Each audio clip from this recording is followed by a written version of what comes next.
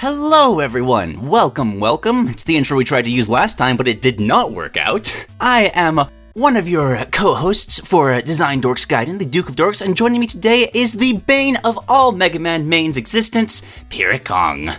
Hello everyone! Are you ready to hate Mega Man today? Because boy do I hate Mega Man, he is the absolute worst, isn't he? Alright, let's see how many people clicked off at that point.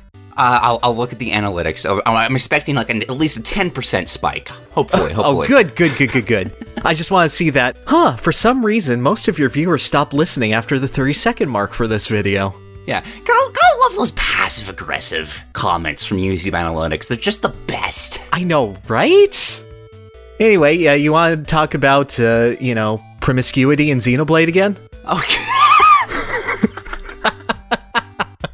Yeah, let's talk about the repercussions of having a 16-year-old protagonist with a love interest that's thousands of years old. I love that sort of thing in anime. Awesome. Anyway, guys, welcome to Design Dorks Gaiden, where we talk about the last month of video games that we had, just news coming up in it, and just, general junk like that. Yeah. Yeah, it's our freebie card for the YouTubes, because we don't get, if we made videos about this sort of thing, they would not get views. Exactly. And I think we're doing very well for a podcast that's only on YouTube right now.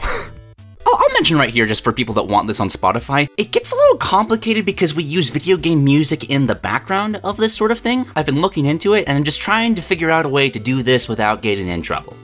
Right. Maybe we do a non-musical version of that, but it loses something in it. It's just trying to figure it out. You hear a lot more of our mouth noises when we do that, and mouth noises aren't fun. But you don't think that they don't enjoy all of this? Yeah, it's just super wet noises when you do like the P's or T's or F. I love trying to edit out in Audition. Oh, it's God. so fun. I love when I end a sentence with a P or an F and I take a breath during that sound. Oh, I'm so glad that somebody else understands the pain. Right? Yeah, similar format as last time. We're going to talk about the games, we're going to talk about the news, going to have a little bonus stage, and then I got some comments we're going to talk about as well. Oh, nice. Yes, I remembered this time. I was supposed to last time, but remembered partway through recording that I forgot to do it. It happens. It happens. Harrowing life choices. First segment I want to go. K-Rule Watch.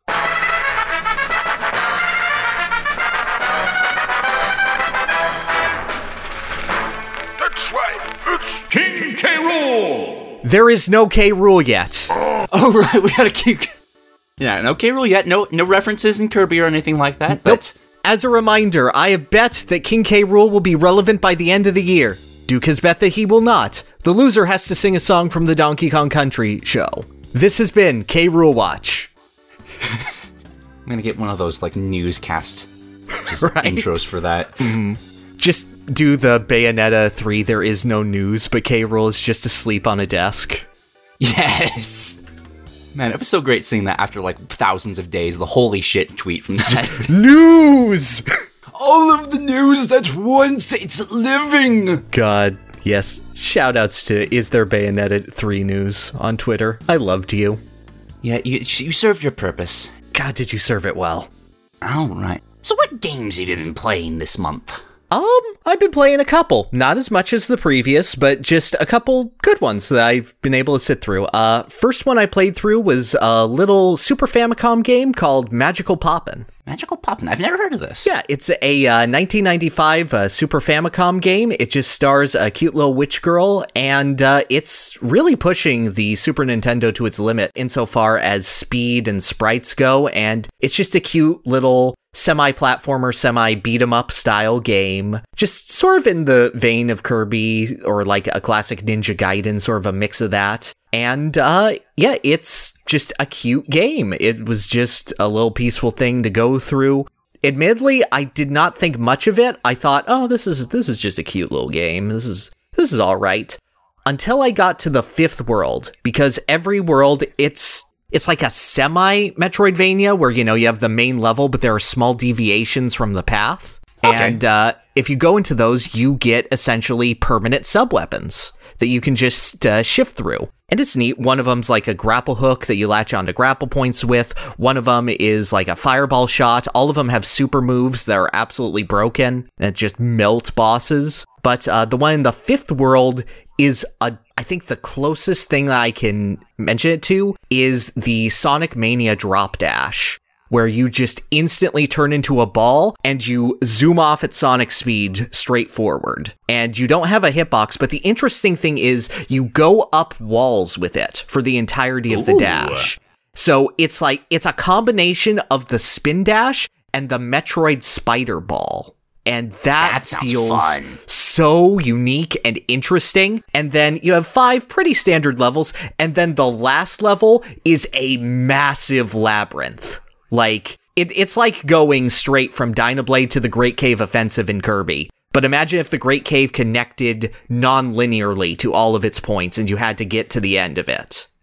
Kind of like the Great Cave in Brawl, or whatever it was called? Yes, similar to the Great Maze, but like you're only trying to get to the end point. Okay. And it's just a massive labyrinth with no map. Oh, okay. Yeah. No, it's Super Famicom, baby. They don't have that. So it's just a test of memory, and you just got this incredible burst movement option, and the game is testing all of your movement mechanics. The issue is it would be really well designed if sprite flicker and slowdown weren't a thing. Okay. Because they're shooting a ton of projectiles at you, and sometimes it just eats inputs. And sometimes it's just like, well, how was I to do any of this? Like, that last level feels ahead of its time in, like, the bad way of, oh, they almost did it. And then there's just a random vampire mini-boss who doesn't appear anywhere else who, like, has shoryukens and such. He's great. But yeah, it's a relatively easy game. Only took me about 2.5 hours to get through. Is it worth your time? Not significantly, but I thought it did enough really unique stuff by the end that I'm like, if someone pulled inspiration from this, I would be really happy. Nice. It's always bothered me that, like, Sonic can't do that in those games, because, like, just the spinning ball going up wall, that feels amazing in games that you can do that with. I just would be nice to see that happen. Exactly. And then for my other shorter one, I played Later Alligator. Have you heard of this game? I only know the saying. I didn't know there was a game. There is. Well, I'm going to just throw a couple screenshots in chat, and you will get exactly what the vibe of this game is from those. All right, I will put these on screen. Yeah, okay. Yeah. Okay. Yeah. So this is just a very simple point-and-click adventure game where you're hired by an alligator who thinks that someone is going to kill him. And you're like, please investigate my family. I think they are going to kill me. And you just go around to his large extended family in Alligator, New York City. And they all go, no, dude, we're just throwing him a birthday party. He's just paranoid. But he'll call you back every so often and he'll go, no! Oh, they're just saying that. You think they're trying to throw me a party? Nah, Pat's too smart for that. This is going to be like last year, where it was a party. This seems so charming. It is absolutely charming. They make you play minigames. None of them are particularly well programmed, but they're pretty funny. Just like little diversions, like you have to do a little claw game for a little girl, and it doesn't have great controls, but you pull little things out, like there's a parody Cloud Strife figurine in it, a diamond, there's a seashell, and she goes, I wonder if I can hear the ocean. It says climate change is causing the acidification of the ocean. That's a bummer. If you like that tone, if you like that sort of irreverence, if you like referential humor, this is a one playthrough game where, you just do as much as you can in one playthrough, and it doesn't have much replay value, but it's all hand animated. It's got great music. It nails its vibe. It's such a cute game. If you're on the fence about it, just watch a playthrough of it online. You'll get similar to the same experience that you would playing through it, but I do highly recommend that you just support the devs because this is such a cute and charming game. Yeah, the little humor in these screenshots, I already want to see just what else this game has in it. Exactly. That JoJo phone screenshot is his phone is haunted by a ghost, and you have to debug it to get it into ghost mode to exorcise his phone. Oh, yeah, okay. And you have to go, please don't delete my anime pictures. They're very important. I mean, yeah, this crocodile Jojo thing, top priority there. Exactly. The family picture, that's okay. Gosh, if you delete Alligator Goku, I don't know. But yeah, those were my little quick games. What you got? In terms of my little quick games, first off, just a little update on Earthbound. I'm not saying that I've bounced off of it quite yet, because Have you run into the third strongest mole? I have not, but I'm unsure. It took me forever to get out of the Mr. Belch area when you have to get the third piece of the melody. Yep. Just a bunch of mushrooms and the leaf people and just ugh. Oh, yep, that's a sticking point. Basically just walking back and forth, trying to get a spawn that doesn't instantly wipe you. Yep. Well, not instantly wipe you, but you get the mushroom debuff and you have to walk back and forth.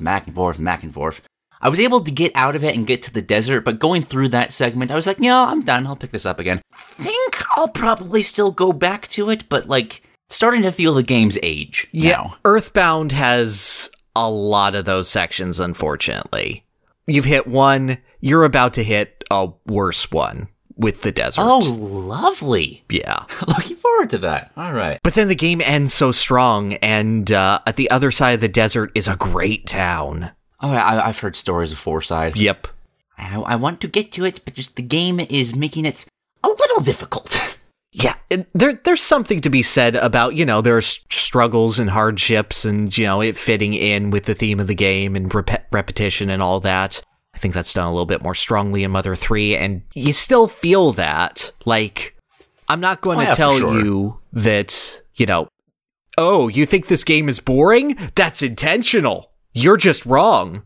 No, if it's boring, it's boring. I get it. I do appreciate that they put the difficult area right next to the Saturn Village, because it's nice just being able to, okay, go back there, get free healing, go back, but yeah, I don't think that exists in the desert, and I'm kind of dreading that. Yeah. Well, I don't need money. Money's an illusion that your dad can generate. Apart from Earthbound, after the last episode, I bookmarked Wordle. Oh dear. Yeah, just it's like you said, it's a little game that never hurt nobody. Exactly. It's nice to have that reminder that there's a weird sense of pride that comes from, oh, there's a popular thing, I don't know about that, but it's totally baseless and it's not healthy to dwell on that. It's nice to have that reminder of oh yeah, this is popular. There's probably a reason for that. Exactly. And it's just a charming little game. Yeah. It's a nice brain teaser to wake up to. Cool. You still have 100%? No, I got a 96. There was Expoi or something like that. There was a word I had never heard of before. Oh, I remember that day. I remember just plugging in the letters and saying, is this close? Yeah. Is this a word? That's a word? Google, is this a word? That's a word. Okay. Yeah. Yeah, but it's nice to have those little moments of oh, hey, I learned a thing. Well, I'd say that, but I've already forgotten what the word is. Exactly. So I have no idea what that is. I'm never getting that time back. Some chemical catalyst thing. I don't know. Yeah. Whatever. That's my... Oh, it's not me playing it, but my brother's playing through Hollow Knight right now, and it's just nice hearing the horror of trying to get through Deep Nest. Oh, that's good. No, my sister is playing through Final Fantasy XIV and hearing occasional screams of, no, not this character. No, that was my second husband who died. That's the worst. And then she had me try to do this platforming challenge with MMO controls. There's this tower. MMO? Yeah.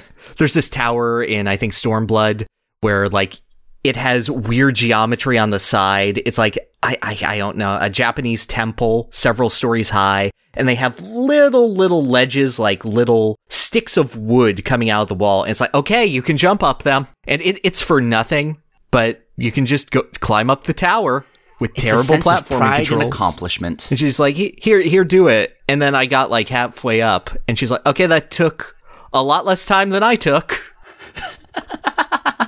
But then I couldn't get past the second bit. I got to the balcony for those keeping score. Yeah, and MMO platforming, part of me respects the challenge, but at the same time, it's so frustrating trying to do something the game was clearly not designed for. Yeah. Let's see. I played through Diddy Kong Racing. Oh, nice! Yeah. God, is that game fun? And, like, the more I play it, and the more I play Crash Team Racing, the more I realize, God, Mario Kart 64 was never any good. Because this came out the same year and was so much better. I'd even rank the Mickey Mouse Speedway over it. Like, Future Mario Kart's got better, but, like, 64 was a bit of a stumbling block, and Rare was just killing it with the racing genre. I know. I thought that Diddy Kong Racing wouldn't age well. I thought that it would be stiff, it would be difficult, that it was just, it was a cute game from my childhood. And then I realized, no, it's actually really good. The turning is slick unless you play as Crunch, who is actually maybe the worst racing character I have ever played as. But outside of him, the rest of the cast handles great.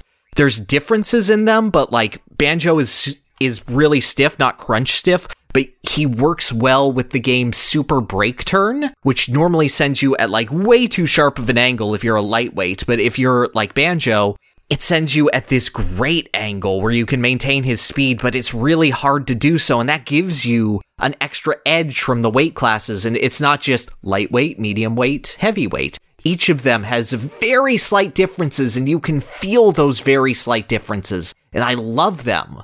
Course design, still fantastic. The liberation that you get from flying in the plane is incredible, and the fact that you can just accentuate your skill by doing barrel rolls in the middle, which will slightly boost your speed, but also then you're locked into your forward momentum and you cannot turn, so you will slam into a wall if you do it at the wrong time. It's great! So much of this game has been carefully considered. It was originally based off of an idea of just going around Disney World, and you can feel that sort of theme park aesthetic, that sort of being a child in just a theme park, going to different lands and just playing around in it. It's got such a great vibe to it. Like, I'm so happy when I go back to a game and it's better than I remember it being. Oh, right. It's just like, oh yeah, my nostalgia is absolutely validated here. Exactly. And like, I remember it being super, super, super tough as a kid, and now that I'm willing to understand those deeper mechanics and explore it, it's still a decent challenge, but I feel myself getting so much better. I feel myself really becoming an expert of the game. Not a speedrunner or by any means, but like willing to go into the time trials and race the ghosts. And like getting to that level, and you unlock a character for doing that, and he's broken. So like it's worth it. Oh, really? Yeah. Nice. But being able to do that and feeling that it's just so great. Like, damn, what a nice game. I've never played it myself, but I've heard a lot about like what it brought to the table, and I can't believe that other like kart racers haven't tried to do the moving from like flying to boats to the cars. Just like just that kind of triathlon kind of thing that Diddy Kong Racing had going for it. Yeah, I wish more did that. It's amazing. Yeah, Sonic Racing Transformed did that, but whereas DKR had it in 3 separate modes, Racing Transformed just had you seamlessly transition from flight to boat to land vehicle. And yeah, you've seen recent Mario Kart do that too, but yeah, kind of, but it's not. Hasn't committed. Exactly. There's a different feel to Diddy Kong Racing of just, I can do this track in either the hovercraft or the plane. And it has a different feel based on that. Great game. Yeah, well, who'd have thought, like, the 64 era of Rare, it's like just a gold mine of content. What do you know? I know. And God, I hope this game gets a re-release on the Nintendo Online service. It's absolutely, like, if Banjo can do it, like, for sure, right? Yeah, it's been in such a limbo because Rare actually owns most of the game. They published it. Like, they own a good 90% of it. They just don't own Crunch, Diddy Kong, and the name. Bit of a licensing nightmare there. Yes, and it hasn't been on sale since the end of 2000 because 2001 Conker's Bad Fur Day came out, and they pulled Diddy Kong Racing from shelves. And just that's all you wrote? Yep, didn't want kids to go, this Conker guy has a game? He's so cute. What's it like? Oh, I didn't even think about that. Yeah. So Diddy Kong Racing only had about 3 years of life. And the fact that it's so good and so still remembered, that does my heart good and is just a testament to how nice of a game it is. That's going to be interesting seeing if it makes it onto like the Nintendo Online service, because if they do that, they can't put Conker on. But would they do that in the first place? I don't know. I don't think they would. Conker is such a mess of a game. They can remake it, but they can't change it because parody law has changed. So some of their movie parodies are too exact to the movie they're parodying that it would become copyright infringement if they made it again. Huh. But if they remake it exactly as it is with no changes, then they're just remaking old art and there's nothing that can be said. Yep.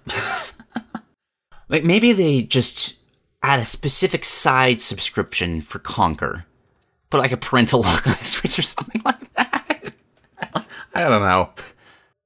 But glad to hear that game's as good as the reputation that surrounds it. It's always nice to see an N64 game like that age well. Not all of them are able to do that. Oh, yeah, definitely. Like, just that era in general, I have so much fondness for it, but it's a matter of... I have fondness for it because, like, it was new and it felt new and exciting and I liked it. Oddly, not Mario 64, but, like, almost everything else. Yeah, same. Mario 64, I've barely touched. Like, I've maybe, like, gotten 5 stars in the game total, just going over to friends' houses. I mean, I'd be in it, I enjoyed it, but I got Banjo first. And, like, Mario felt like such a step back from Banjo when I was 5. Yeah, Mario, at least in that area, kind of felt like the vanilla flavor for platformers. And just everything else was going in all sorts of different directions. As a kid, did you ever have just like, these are the good games, and these are the games that I'll play when I'm bored, I guess? Yes. Mario 64 was in the latter category for me. So was Ocarina of Time. I was upset that Link couldn't jump. Oh yeah, I remember being weirded out by that too. Right? It's such a little thing, but I just felt like, what's wrong with this child's knees? Why can't he jump, except when I run him off a cliff? Yeah, they can specifically do it when you just Z-target and do a jump attack, but that's literally it. Like, you have the capabilities, but just no. My whole gaming sphere could have been so different if Ocarina of Time had even a bad jump button. What have you been doing? Let's see. I have been playing Joy Mech Fight. Oh, what is that game? I haven't heard of it. Tell me I'm more. sure you've never heard of it whatsoever, but it's a fascinating game that was released on the NES like 2 or 3 years into the SNES's life cycle. Yeah, I've heard that it was launched to the Famicom in 1993 of May. Yeah. This feels weird trying to like explain this to you. But yeah, it's just a delightful little fighting game, which just all of its fighters are robots with disconnected limbs and heads, which as someone who's loved Rayman is just speaking, it's very targeting towards my sensibilities and my preferences. Oh damn, how many of those fighters are there? Oh jeez, it's either 32 or 36. I can't remember the factoid. It's a lot, like an absurd amount. Yeah, 36 fighters? Wow. Yeah, and it's. I have a hard time believing that this game is on the NES and not the SNES. Right. Like, looking at this and seeing that this is the same console that has, like, the first Mario game, the first Legend of Zelda game, just all of these very simplistic games, and then seeing, like, multi-layered backgrounds with, like, lightning going on, and just, how does this game exist? Exactly. Like, genuine question. How does this exist? This and Kirby's Adventure came out in the same year, and both of those are just technical marvels. But outside of that, I just want to know, how far did you get in this game? How much have you... I have not gotten very far, unfortunately. It's been hard to... small spoiler, this is regarding a video I am working on for Joy Mech Fight. I haven't been able to get much work done at all, just because life stuff has been very annoying. I have to move, gotta find a job. It's been very frustrating trying to find time for video games. I got the first, like, Mega Man set of bosses, basically. Nice. Gravitated towards, I don't know the names of any of the fighters, but the bug-looking one, the mantis-looking dude. Oh, yeah, is that I? Is it the one with the one eye? His claws. Yeah, probably I. It's either that or the, like, Ninja Wolverine Claws one, who is Suzaku, I think. You can damage yourself to be, like, give yourself, like, an instant counter. That's I. Yeah. Yes. Very fun. Love the design. It's so impressive, like, all the characters are just, like, basic Rayman setup, head, hands, legs, torso. But that allows you to be so creative with just, okay, what's the hands, what's the legs, what various body parts, what theme does these characters have? And it's just amazing seeing, like, how different each and every fighter is. Yes. Yes, you're speaking to me. Like, just that level of variance. Do you find it easy to do special moves in this game? A bit. Like, it's been a bit of a struggle to figure out what the special moves are because I'm playing a Japanese ROM, so I don't know, like, what it's trying to tell me to do. Oh, okay. There is a translation patch, but... Oh, I'm sure. It's just this feels a little... I don't know. It feels like the vanilla experience. I wanted to do that for a bit first before, like, actually trying to figure things out. Okay, that's fair. But I've been having an absolute delight. This game controls impeccably well for the NES. Like, I haven't noticed any frame stuttering. I haven't noticed any, like, slowdown. Be like, oh, I wasn't able to, like, input right here. No, this game feels really good.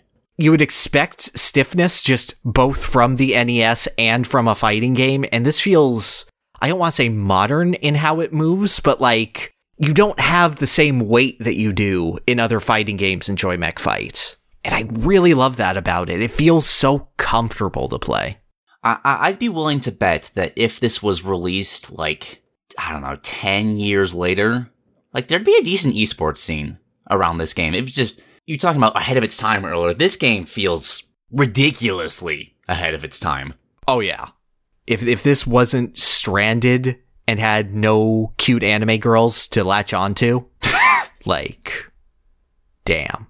It is a little, like, there's also a lot of legal issues behind it, right? Like, because it was made by, I can't remember the names off the top of my head, but like two guys before they actually were hired by Nintendo. Those legal issues have been resolved. Oh, they have? Yeah. The issue was, they wanted to add Sukupan to Melee, and he wasn't allowed in for adult matters, which was legal trouble because when they tried to find the copyright, they literally forgot it. They did not know where it was. And then by 2008, one of those guys found it in their desk drawer and gave it back to Nintendo. So that's why Sukupan was able to be a sticker in Brawl. Well, there you go. So you're saying that we should expect Joy Mech Fight 2 at this June Nintendo Direct. That's what I'm hearing. Oh, don't give me hope. Because just to give people an idea of how much I'm enjoying this game, I desperately want a sequel to this. Just like expanding on this idea of just like independently using every single fighter's limb in like various creative ways. Like, oh, this guy, they're turrets for this one, but they're claws for this one, but they're boosters for this one. Like, maybe like make it so you can mix and match and make your own fighters. Like, there is a lot of potential for this sort of gameplay style to grow.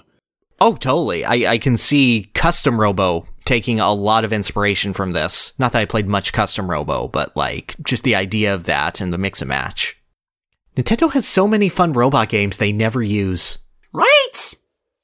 I will say my one caveat of things I'm not enjoying about this, just the NES sound font in general. Like, half the music is really great, but some of these sound effects really like those high notes, and I can't play this game with headphones. Oh, I love how annoying it is, because Sukuban just goes, bah! Every time he rolls, and it's the worst sound, and I love it. Yeah, using there's a kind of a similar sound with his double jump spinny attack thing. Oh, yep. And just spam that, just constantly over and over and over again. Tip for you, because you're an I main, do you know that your good punch, your heavy forward-facing punch, also hits overhead? Oh. Yeah, it's also an anti-air. It's broken. It's amazing how good just those moves feel, just on such a simplistic... Because, like, that thing has impact with just how the spikes come forward and stab forward. I know. I really like this game. I really like it as well now. I was kind of considering it a meme while you were bringing it up to the Smash tier list, but no, there's weight behind it. This game is genuinely really good. I wish that Nintendo had pursued their fighting games, because they had this, they had Killer Instinct. I mean, they gave up Killer Instinct, but it was legally owned by them for a time. Like, they could have done so much in the realm of fighting games. There's always hope for something more. We will spearhead the movement to get Joy Mech Fight back. That is our goal on YouTube now. Oh, thank God we have a mission finally. Alrighty, but yeah, what you else like have you it? been playing? I have been loving it. I like hearing that. That's good. When I saw it on the docket, I'm like, oh, this is going to be a fun time. Yeah, fighting games generally don't do much for me, but this has got enough charm and enough ridiculousness, and I'm not feeling pressured to, like, beat an opponent that's been playing this game for years online. It's just fun. Yeah, we got to play some matches sometime. Absolutely. Is there like... It's not on Switch. Parsec would be a good solution for that. All right, yeah. I'm totally down, yeah. Yeah. But yeah, so there was a big game released this month, and I decided, okay, I'm going to have to get through, like, a sizable game to some extent, and I only got through about the first, I'd say 15 hours, the first week of in-game time in it, but I played through Neo, The World Ends With You. How is this game? I've heard a lot of good things about the series, but never enough to, like, capture my attention. Well, let me tell you, my history with The World Ends With You in general. I love the story of the first game. It's great. It's so 2008. Like, it gets being a teenager in that time. It's so devoted to the Shibuya fashion scene. It has that sort of style that your Splatoons and your Jet Set Radios have, cribbing off the same sort of fashion into power, into self-expression kind of thing. It's got an amazing soundtrack. Like, everything is a bop. It has a very, very unique gameplay style, which mixes into its themes, where you have your main character who's on the touchscreen, and you're doing all these touchscreen attacks, and you have to pass a puck, essentially, to the character on the top screen who does button input attacks. And it's very much rallying between the two of them and doing a combo in between the two of them. The closest game that I can consider it to is Indivisible, the RPG made by the Skullgirls devs. Oh, yeah. Yeah. And I cannot stand The World Ends With You's gameplay. I was about to say, like, that sounds way too complicated to handle. It is, if you can handle it, I am sure that it is great. I cannot. There are versions on the Switch that take it out because the Switch doesn't have two screens, same with the iOS version, and it's missing something with that. It feels not generic, but kind of just dull without that system in it. That is unfortunate. Like, if you can't do the thing that's required to, like, fully enjoy the game, but if you take that away, the game isn't, it's missing what makes it special. I know. And, like, the story's great, the presentation is great, it's in-your-face anime to the point of being cringe, but, like, it thrives off of that. It knows what it is, and it is all of that. Neo, The World Ends With You is that, but 2021. Oh, is that a good thing or a bad thing? I can see that going both directions. This is absolute junk food of a game. Like, this, you enjoy games for different reasons. Like, sometimes you want, absolutely, like, a gourmet dinner, and sometimes you just want a shitty Domino's pizza. This is like, you're ordering Papa John's, but they have a very deluxe pizza that's, like, fancy and is in a beautiful box. Like, you have to open it, it's sealed, you come up, it's still Papa John's pizza, you still taste the grime in there, but, like, you feel elevated with it. And that's the sauce of Neo, The World Ends With You. It is junk food. What they do instead for the gameplay is they make it a team game where you have a team of up to 4, and each character is assigned a different button on your controller. And they do one attack for each encounter. And what you do is you do one attack until it reaches a certain point, like you knock them against a wall, or you reach the end of your natural combo, or if you're ice, you freeze them. And then you go to another button, and if you do it in time, you'll drop the beat, and you'll continue your combo and deal extra damage, and then build up to your eventual team limit break. Okay, so there's like a limit system, like a rhythm system to the combos? I like the sound of that. Okay. It feels really, really nice. Now, obviously, your strategy is very linear because every time you're going to go, okay, I have my mash square character, then I'm going to combo into my triple hit triangle character, then I'm going to charge my R1 character to drop a giant rock on them, and then I have my healer on my L1. And it would overstay its welcome, but you get so many options for attacks. Like, you earn attacks through, you get little pins that you equip to your character, and each pin has a different style of attack. Like, all of the square attacks are mash square, but one of them is rapid punches, one of them is fire, one of them is psychic shots, one of them is you throw giant darts, and when you get 10 darts in someone, they explode. Ooh. And these level up, these evolve, these become better versions of themselves.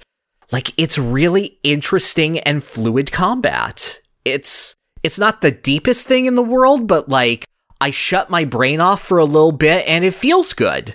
And there's enough variance that I don't feel like I'm doing the same thing over and over and over and over again like I did in Indivisible. I feel this constant progression. And do I have my favorites with it? Yeah, but I feel the need to level up my pins and try different things out and get that completionist itch in me. And it feels really nice. Soundtrack still slaps. It does the Twooey thing where you can intentionally lower your level for a higher chance at better drops at any point. And that feels great. Love having artificial challenge in that sense. Plot-wise is so weird because this is a direct sequel to The World Ends With You. So I'm guessing the world did not end with you the first time. Not necessarily. Or is that a spoiler? It's really hard to say.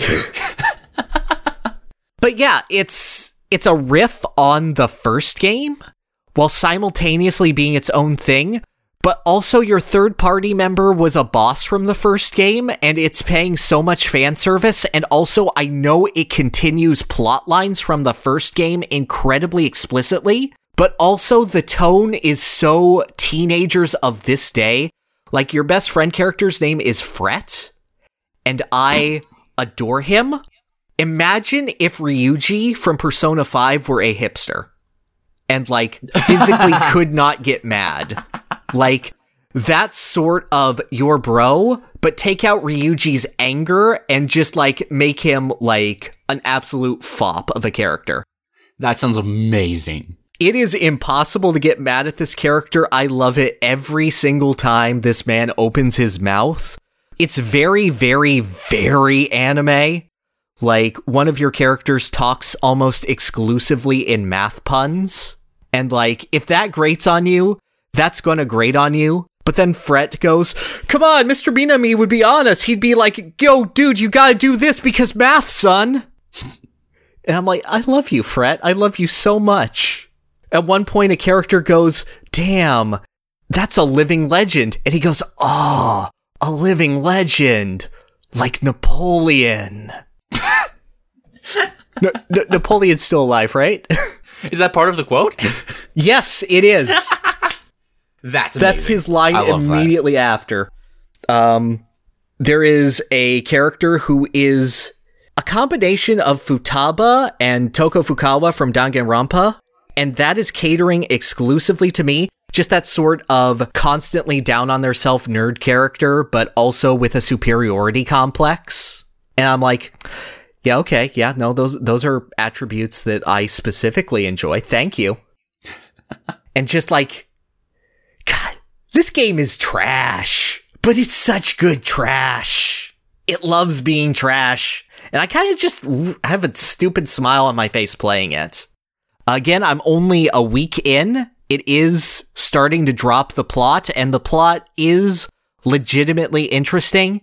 But a lot of this, for me right now, is its camp, is its devotion to its time period. Like, your main character is addicted to social media and can't talk to anyone in the real world. He's just very dismissive and down on himself. But then you get to text people, and he's, like, actually alive. He's like, yeah, lol, in a game, sad face, and then he'll send an emoji of, like, a sad Tonberry because this is a Squeenix game.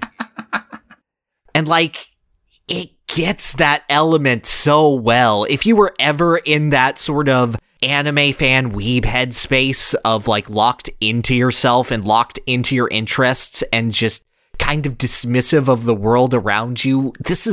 It captures that really, really well. And the first game did too, but this is a more modern flavor of that same through line. And I really like that. It's not a game for everyone, definitely not, but like if anything I've said sounds like your alley or your kind of trash, this game is worth picking up. I'm so torn listening to this if I want to play it. Because that does sound like a kind of trash I would enjoy, but I think I would hate myself for enjoying it. That sort of thing. Nah, dude, you shut off your brain and then you really start loving it. And just, oh god, some of the vocal performances in this, like, you can tell they're clearly directed in like a sort of way where it feels disconnected, but it feels so right. Like the nerd character Nagi is simping really hard for the math character because he looks like the main character of her favorite gacha game who she has devoted her life to. And just, she becomes a sobbing mess at one point, and you go, Mr. Minami. And she goes, Mr. Minami.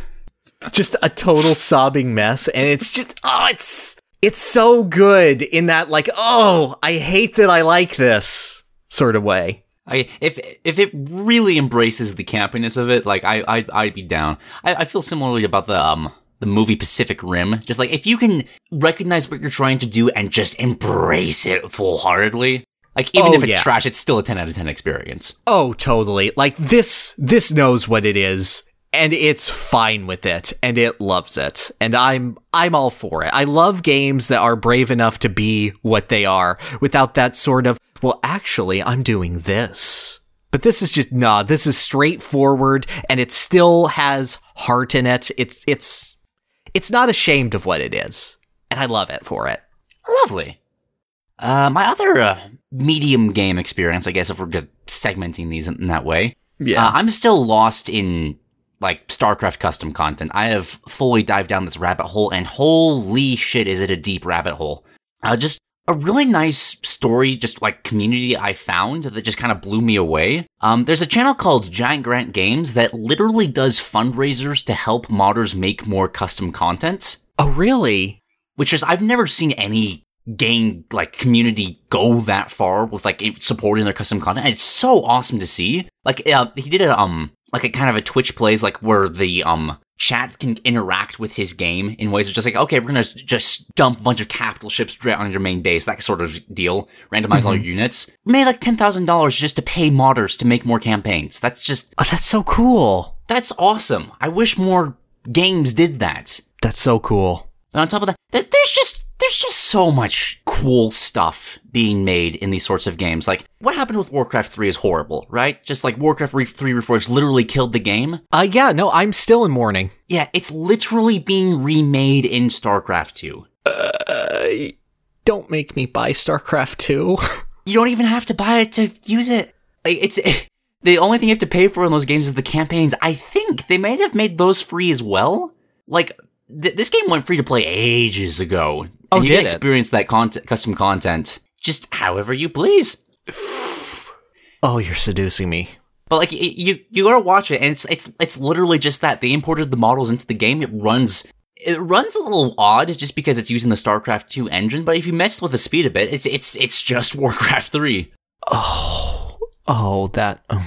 My heart just grew a size.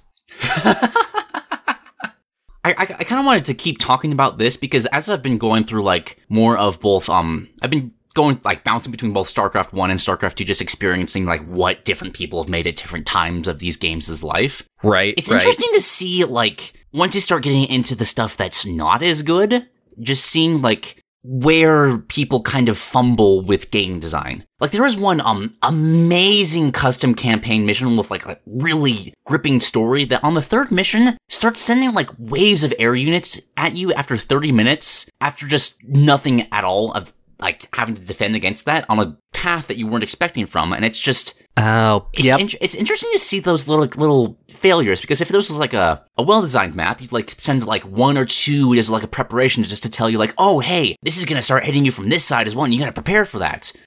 But if you're not as well informed about custom content, then you're not going to realize that, oh, that's kind of bullshit, especially when you have a hero unit that you have to keep alive and you're kind of hiding them in that corner. Then you have to do the whole 30-minute mission over again. Damn, that sure does sound like a Fire Emblem that instantly spawns reinforcements. It's just, I love game design, and custom content is like the best way to like see the evolution of it unfold as people get better, especially once you start following creators as they're like making new things. Oh, definitely, totally. Like, I have more experience with fan games and stuff, but stuff like I Want to Be the Guy, where it feels like every unfair bit or every little bit of level design feels like a challenge or a communication between you and the developer. That's always such a special feeling that you only get from modded projects or smaller size projects like these. Exactly, like things slip through the cracks all the time. Like, somebody made a randomizer of the campaigns. Okay. Which means, like, you have, like, various tiers of units, and if you just build one of those tiers, you're just getting something on that tier. Like, you might get a Marine, you might get a Zergling, you might get a Zealot, you might get something completely useless, you might get something stupidly broken. Mm-hmm. There's a mission in the game that retools one of the regular units into a boss, and apparently the designer of the campaign did not realize that it just changes that specific units in the game's files. So if you randomize into that unit, you just have this giant boss version and you can keep getting more of them. Oh, it just okay. makes the entire mission an absolute breeze. But you don't get stuff like that in well-made AAA games because those things are generally patched out, and it makes the game feel so alive, so much purer. Like, it's gritty, it's chaotic, and it's just wonderful to go through.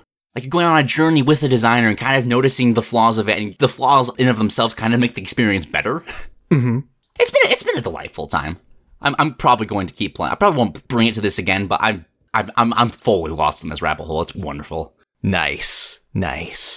I'm glad that you're getting so much out of this, because God, that's what I felt in like the mid 2000s with Warcraft 3, and just hearing that is just, that's filling my heart with feelings I haven't felt in a while. This feel you're feeling, I feel it too. Yeah, just real-time strategy is always going to be my favorite genre, just because of this. Like, a good RTS that has a good map editor that lets people create things, that game is immortal. I'm always going to be able to come back and revisit this. Yeah. Okay, so let me tell you about my daily routine these days. All right, hit me. Normally, I would just, like, wake up, get a cup of coffee or something to wake myself up for the day. Nowadays, I just jump into Elden Ring and try to fight one of those bosses. And that game gets you more focused, it gets you more in the zone to, like, face the rest of your day than literally any other, like, morning routine I've tried in my life. It really makes you feel like Dark Souls. I have been absolutely loving this game. We talked last episode, like, just seeing if, like, this game would hook me. It has hooked me hard. Nice. This is, I feel comfortable saying that this is the best open world game I've ever played. Okay, that's nice. I don't play many open world games. I won't argue with that. Because something that always fails me with open world games, like playing them in other areas, is they try to make a gripping narrative or a story around it, but it just doesn't work because of how you can approach things from every angle. It forces the story to be very loose, you can't have, like, a transition between the champion stories in Breath of the Wild, because you can do them in any order. That's too hard you might meet Sidon before you meet, I was going to say one of the other champion names, but I can't actually remember any of the other modern champions. Yeah. But you get what I'm saying. Yeah, yes, I do. Elden Ring uses Dark Souls lore and just kind of throws you into the center of a world and just says, okay, you can figure this out if you want to, but we don't really care if you do. And that works so much better for an open world, because it literally just feels like you are creating your own story as you're going through this. The world just exists, and you're just in the middle of it, and you can interact with that and however much you wish to.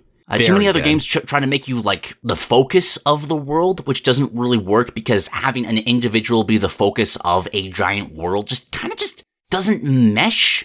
But yeah, the world's here, it doesn't care about you. And it lets the history of it just feel so much better. I love when the world is an uncaring parent you want to impress. Exactly, that's a great way of putting it. There was one experience I wanted to talk about in particular with this game. Please do. I have no experience with it, by the way. Okay. My only experience is listening to every other podcast talk about this game. It's almost like this is gonna win Game of the Year without question. Oh yeah, it's almost like it's a big deal or something. Almost, yeah. Yeah.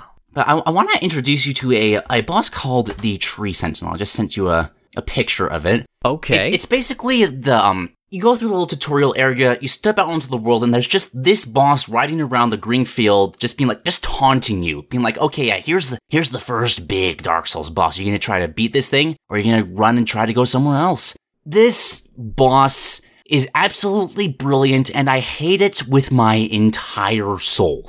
I would. It has a horse. Horses are scary. And it's massive. It's like 10 feet tall on that thing. So you enter into the overworld, and the first thing you see, you don't even see this boss, you hear it. Just like, it's heavily armored. Every single footfall of this horse just echoes around the area. You can't even get around it without hearing it gallop around just the entire time. So it's constantly taunting, being like, oh, you can't even sneak past it without hearing it, like, come on. This is a Dark Souls game. This is the first boss. You're gonna be a coward and run away from the first boss. You can't do that. You gotta fight the boss. And then you walk up to it, Dark Souls music starts playing, which is just intimidating as hell. And the sound design of this guy swinging around that giant halberd, which first of all, it's about 10 feet long, hits the ground, it's like shakes, absolutely terrifying, and it just kills you in 2 hits. Because of course it does. Look at that thing. Yeah. It's like the King Dark Knight, except it's also like, in terms of like the Hyrule tier list, it's above Ganondorf. Like if you saw this in a Zelda game, you'd be terrified. Yeah, a little bit. And so you start trying to fight it over and over again. The checkpoint's right there, so it's like nice being like, okay, you can just keep trying. Oh, good. And it feels impossible at first. But then you start recognizing little things about it. It's got a halberd. It's got a long reach. If you roll towards him, he's not going to hit you with it. It's a very heavy horse that can't really kick behind it, so I developed the strategy to roll towards the horse's ass, which works to dodge the most of the enemy's attacks. But then this thing's a Dark Souls boss, which means obviously it's got to have 2 phases. And once it gets to half health, it realizes that, oh, I've just been hitting this guy with this giant halberd, but I've got the fucking Mayan calendar in my overhand. Let's start using shield bashes. And these shield bashes, this is true, have a hitbox the size of Greece. Damn. I can't dodge them. So I keep trying for hours against this boss. I think it was like 5 hours just solely trying. I actually have a way of measuring, because there's a small collectible next to the boss I grab every single time, just a small berry bush. Mm-hmm. It's not exact because it would sometimes give 1 or 2 berries, but I had like 157 of them, somewhere in that range, when I finally was able to take the guy down. Just trying over and over again, slowly learning, slowly dodging things that you were originally not getting hit by.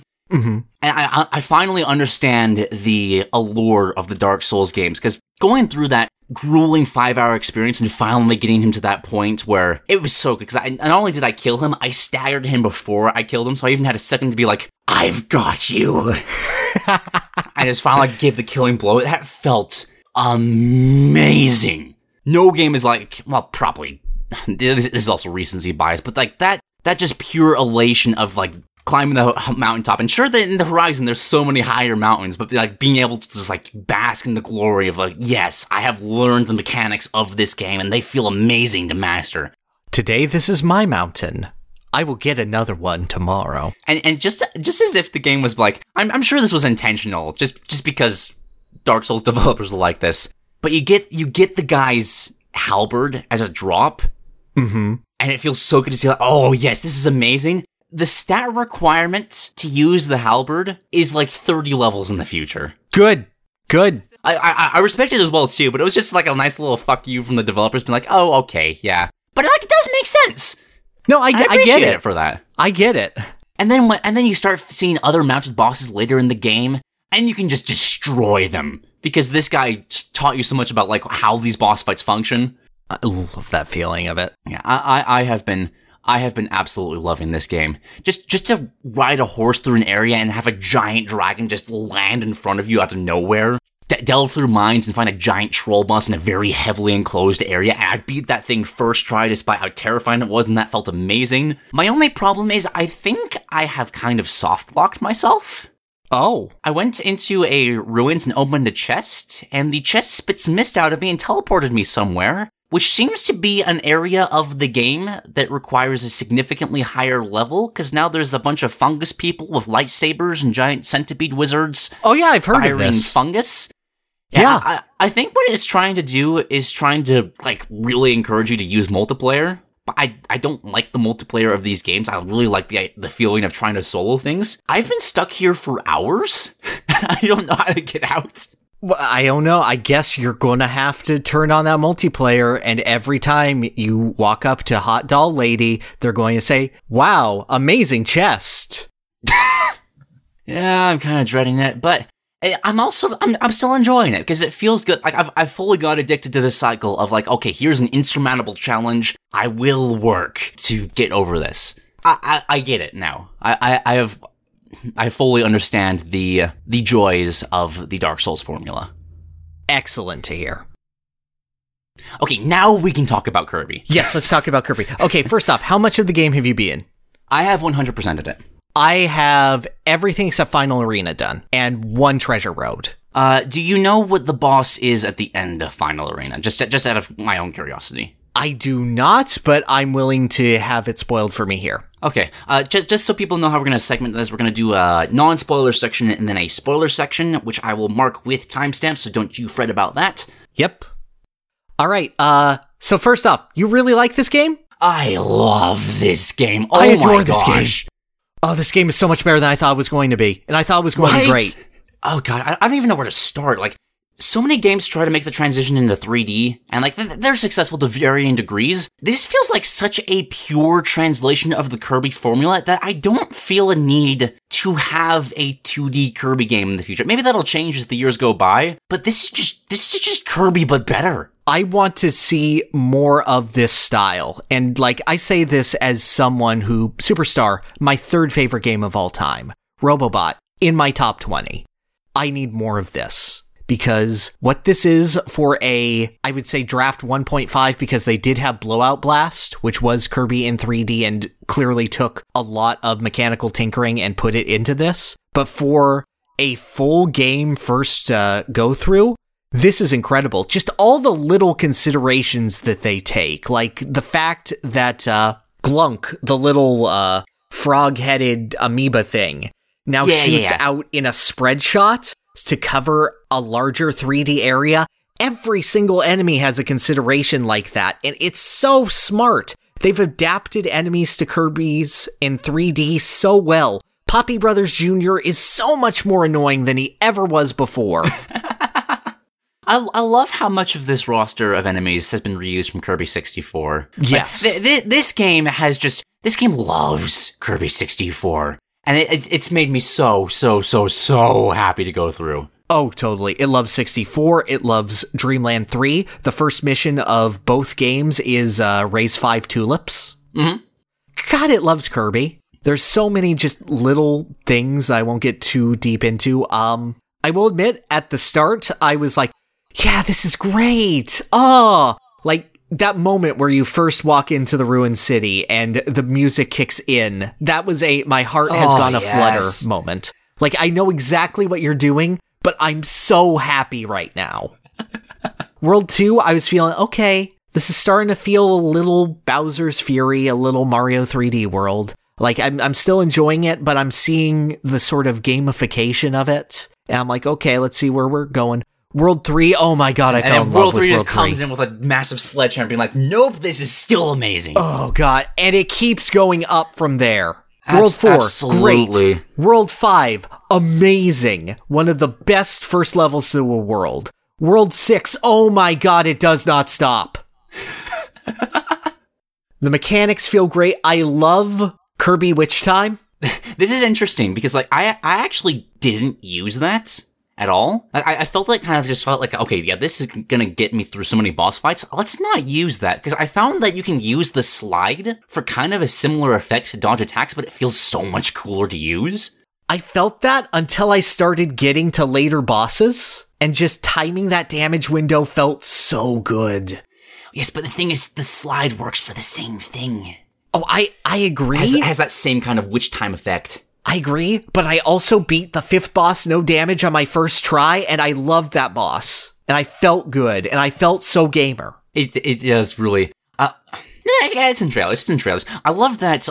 Just the slow down the roll, just kind of teach you like, okay, yeah, this is when things get really harder. Much harder, and you have to use these evasive maneuvers, and just it feels so good to do that. Yes. I think my one criticism of the game, one major one, is I wish there were a fast reset for bosses. Yeah, especially if they're going to be using the Waddle Dee challenges of don't do this without getting hit or do this certain thing, blah blah blah. It does get a little. There were a few of them that felt a little obnoxious trying to grab. Yeah. The sixth boss in specific took me a while just to do damageless. I think I cheesed that one. That's entirely possible. But I was trying to do it thematically. Oh, yeah. Oh, yeah. Well, the first playthroughs of those, like the sixth and fourth boss, sixth and fourth boss, yes. I was straight up just like prolonging the fight just because I was the music. Oh, God, yes. I'll gush more when we get to the spoiler section, but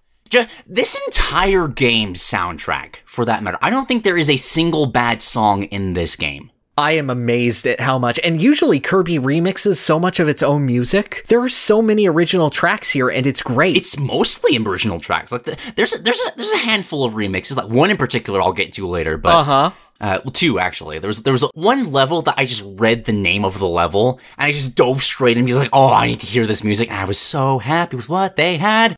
Yeah. I know it uses the same leitmotif of Welcome to the New World a lot, but I feel like there's one remix of that per world, and it's always a banger. I love the how the overworld will transition between different themes. Like it's completely seamless, just going through the different areas. Yes, it makes it fun just to fly around and just listen to the music shift. Oh, totally. God. It's a game that makes me happy to exist in its world. Yes, absolutely. And that's so rare. Like, do I think that this is a game for everyone? Yes. Yes, I do. Yes, absolutely. Do I think it's a game that everyone will adore? No, but I think that if you think it's less than good, I'm a little confused. Yeah.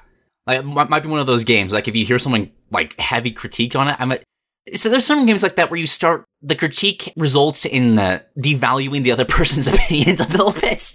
Yeah. A better way of putting it. Yeah. Because, like, this game is... I think a few aspects of it are a little rough around the edges just because it is Kirby's first go-around with this sort of gameplay formula. Agreed. Like, I've been playing it co-op with my brother, and it was not designed with co-op in mind. Yes.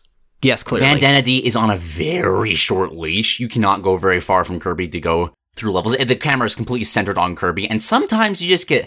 Like, if Kirby uses the wind power-up, you just can't keep up. Oh, you'll yeah. just warp multiple times. Some puzzles can just be cheese, but like, okay, I'm supposed to have someone go hit that switch, but Bandana, can you just kind of walk over there and stand on the switch? Okay, yeah, the puzzle solved. Yeah. But I'm honestly fine with that. Like, multiplayer in Kirby's been a big thing for me since Return to Dreamland and just playing that with siblings, but it's still fun, even though it wasn't designed for it, and I think that's the most important thing. Right. Are arenas still fun with it? I have not gotten to an arena just yet. Okay. Because I feel like that would be the test of, are bosses still fun? I will say that bosses have been dropping a lot faster. There doesn't seem to be damage stealing. Yeah.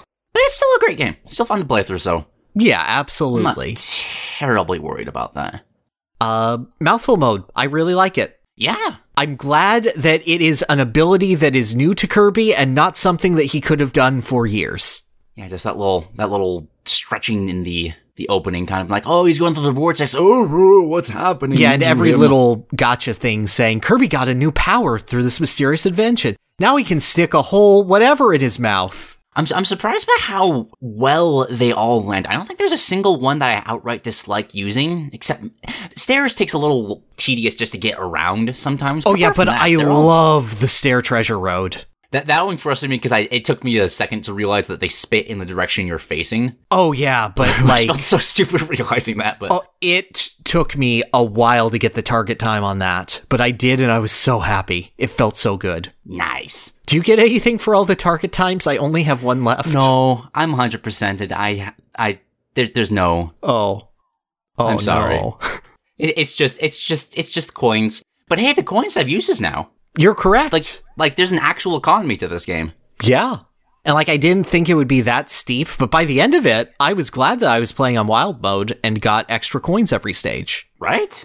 Oh, something else about mouthful mode that playing that co-op is hilarious because Bandana D will always do something just to go along with the mouthful mode. Okay. Like, he's either, like, he can be, like, perched on top of the stairs and just throwing spears like a turret just to wipe out everything in front of you. Oh, that's great. For the pipe, he'll just panically try to balance on it as it's going around. Oh, it's so cute. There's a lot of great things. Just seeing how Bandana D interacts with the environment. In a lot of areas, he can't do anything, like with the, in the third world, the rides. He's just riding. He's just riding the ride, yeah. But I love what this game is doing for Bandana D. Like, if it wasn't before, like, he's just a solid member of the Kirby cast now. Oh, totally. He is Kirby's Diddy Kong. He is Kirby's Tails now. Absolutely. But yeah, I think this is my third favorite Kirby game, and it could be my second favorite. I'm feeling that as well. Like, it's hard, but like my nostalgia for 64 is almost impenetrable. Mm-hmm. And I love a lot of other games, but like this is the best transition from 2D to 3D I've ever seen. I think I can make that claim. I am struggling to think of a better one. Because better than Mario 64? Yes. Better than Ocarina of Time? Yes. Better than Donkey Kong 64? Better than Sonic Adventure? Easily. Final Fantasy VII? No. It's just, it makes me excited just to see what comes next. Because, like, if this is just their first foray into this idea, what are they going to be able to do moving forward? I always think, if this is the triple deluxe, what does the Robobot version of this look like? What does the improved sequel? I might even say, like, this is in terms of just, like, this gameplay formula, what if this is just the return to Dreamland, and it just keeps getting built upon in so many different directions?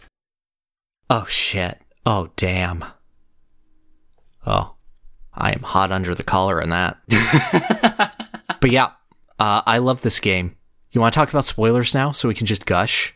Absolutely, because, like, okay, spoiler warning here, go to timestamps if you haven't beaten the game, because I'm going to be talking about literally everything. Okay, so I'll give you 3 seconds. 2, 1.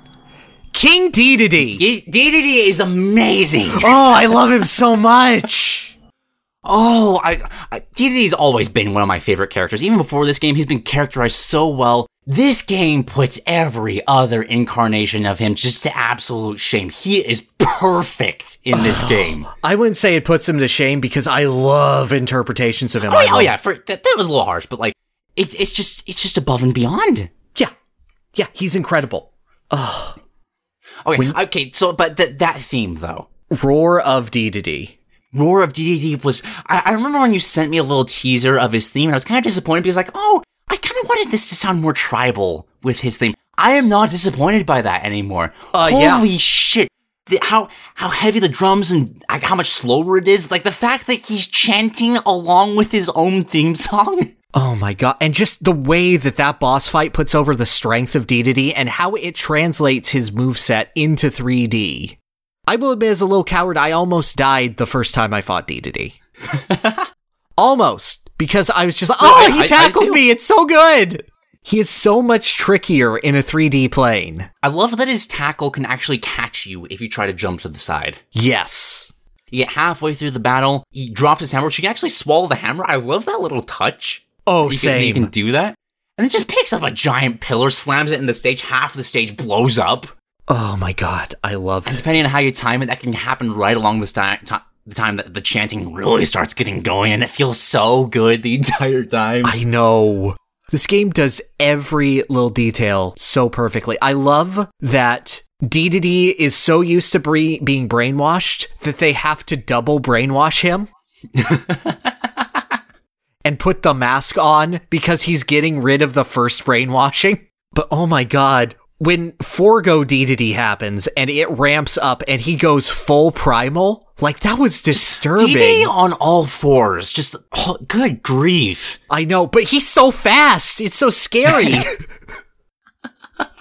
And then, of course, the Mass Dedede theme kicks in there, and it's just, it's genuinely terrifying. I know.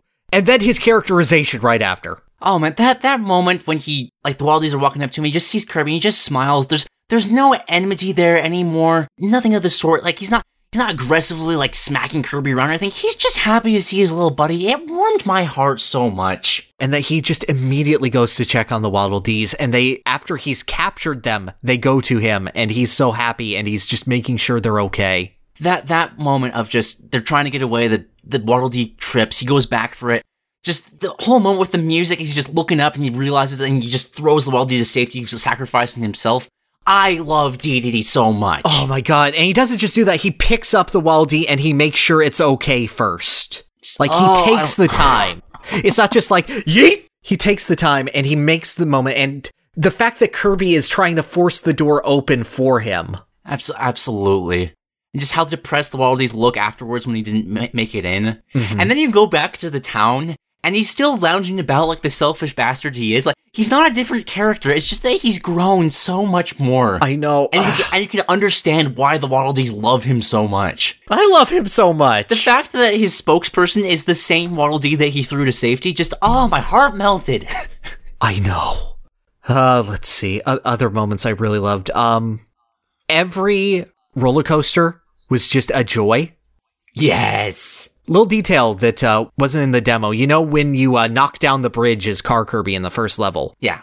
In the demo, that just transitions directly into Waddle Dee Town. So when the radio happened, that wasn't in the demo. Oh, nice. So when that happened, and it started an anime opening where Kirby is looking at ducks and is happy, like, I almost cried on that. That was... Oh, that got me in my heart. Yeah, just heart. I think my heart must have... the whole meme of heart growing 3 times. My heart grew like 20 times throughout this entire game. Oh, gosh. Also, the music is... that anime opening music is just a straight banger. Yeah. Of course, I can say that about every song in this game. Dude, when I saw the name of the level Power Plant, I almost lost my mind. Just being like... going into that knowing exactly what I'm about to experience and realizing that it's even better than I could possibly imagine. Like, that is just a modern take of the power plant level from 64. Yep. And you start hearing the music, it's like, it's not quite the same thing, but they're kind of doing a remix of, like, other versions of but then the actual theme from 64 kicks in, and it's the best feeling in the world. Yes. Oh, speaking of just metal... level names, just the wastes where life began. Yes. When I saw that, I'm like, okay, Kirby, shit. And then it's a massive, massive room. Just like a huge expanse that's just filled with all these mini challenges, and it's so good. Right? Oh, the fact that you can use Ranger on that, and it seems specifically designed for that, just to snipe everything around the map, it feels so good. Oh, Ranger's one of my favorite abilities now. Absolutely. Could not work in 2D at all, but it is incredible for this. I love its upgrade. Noble Ranger is maybe my favorite Kirby hat. I want a plush.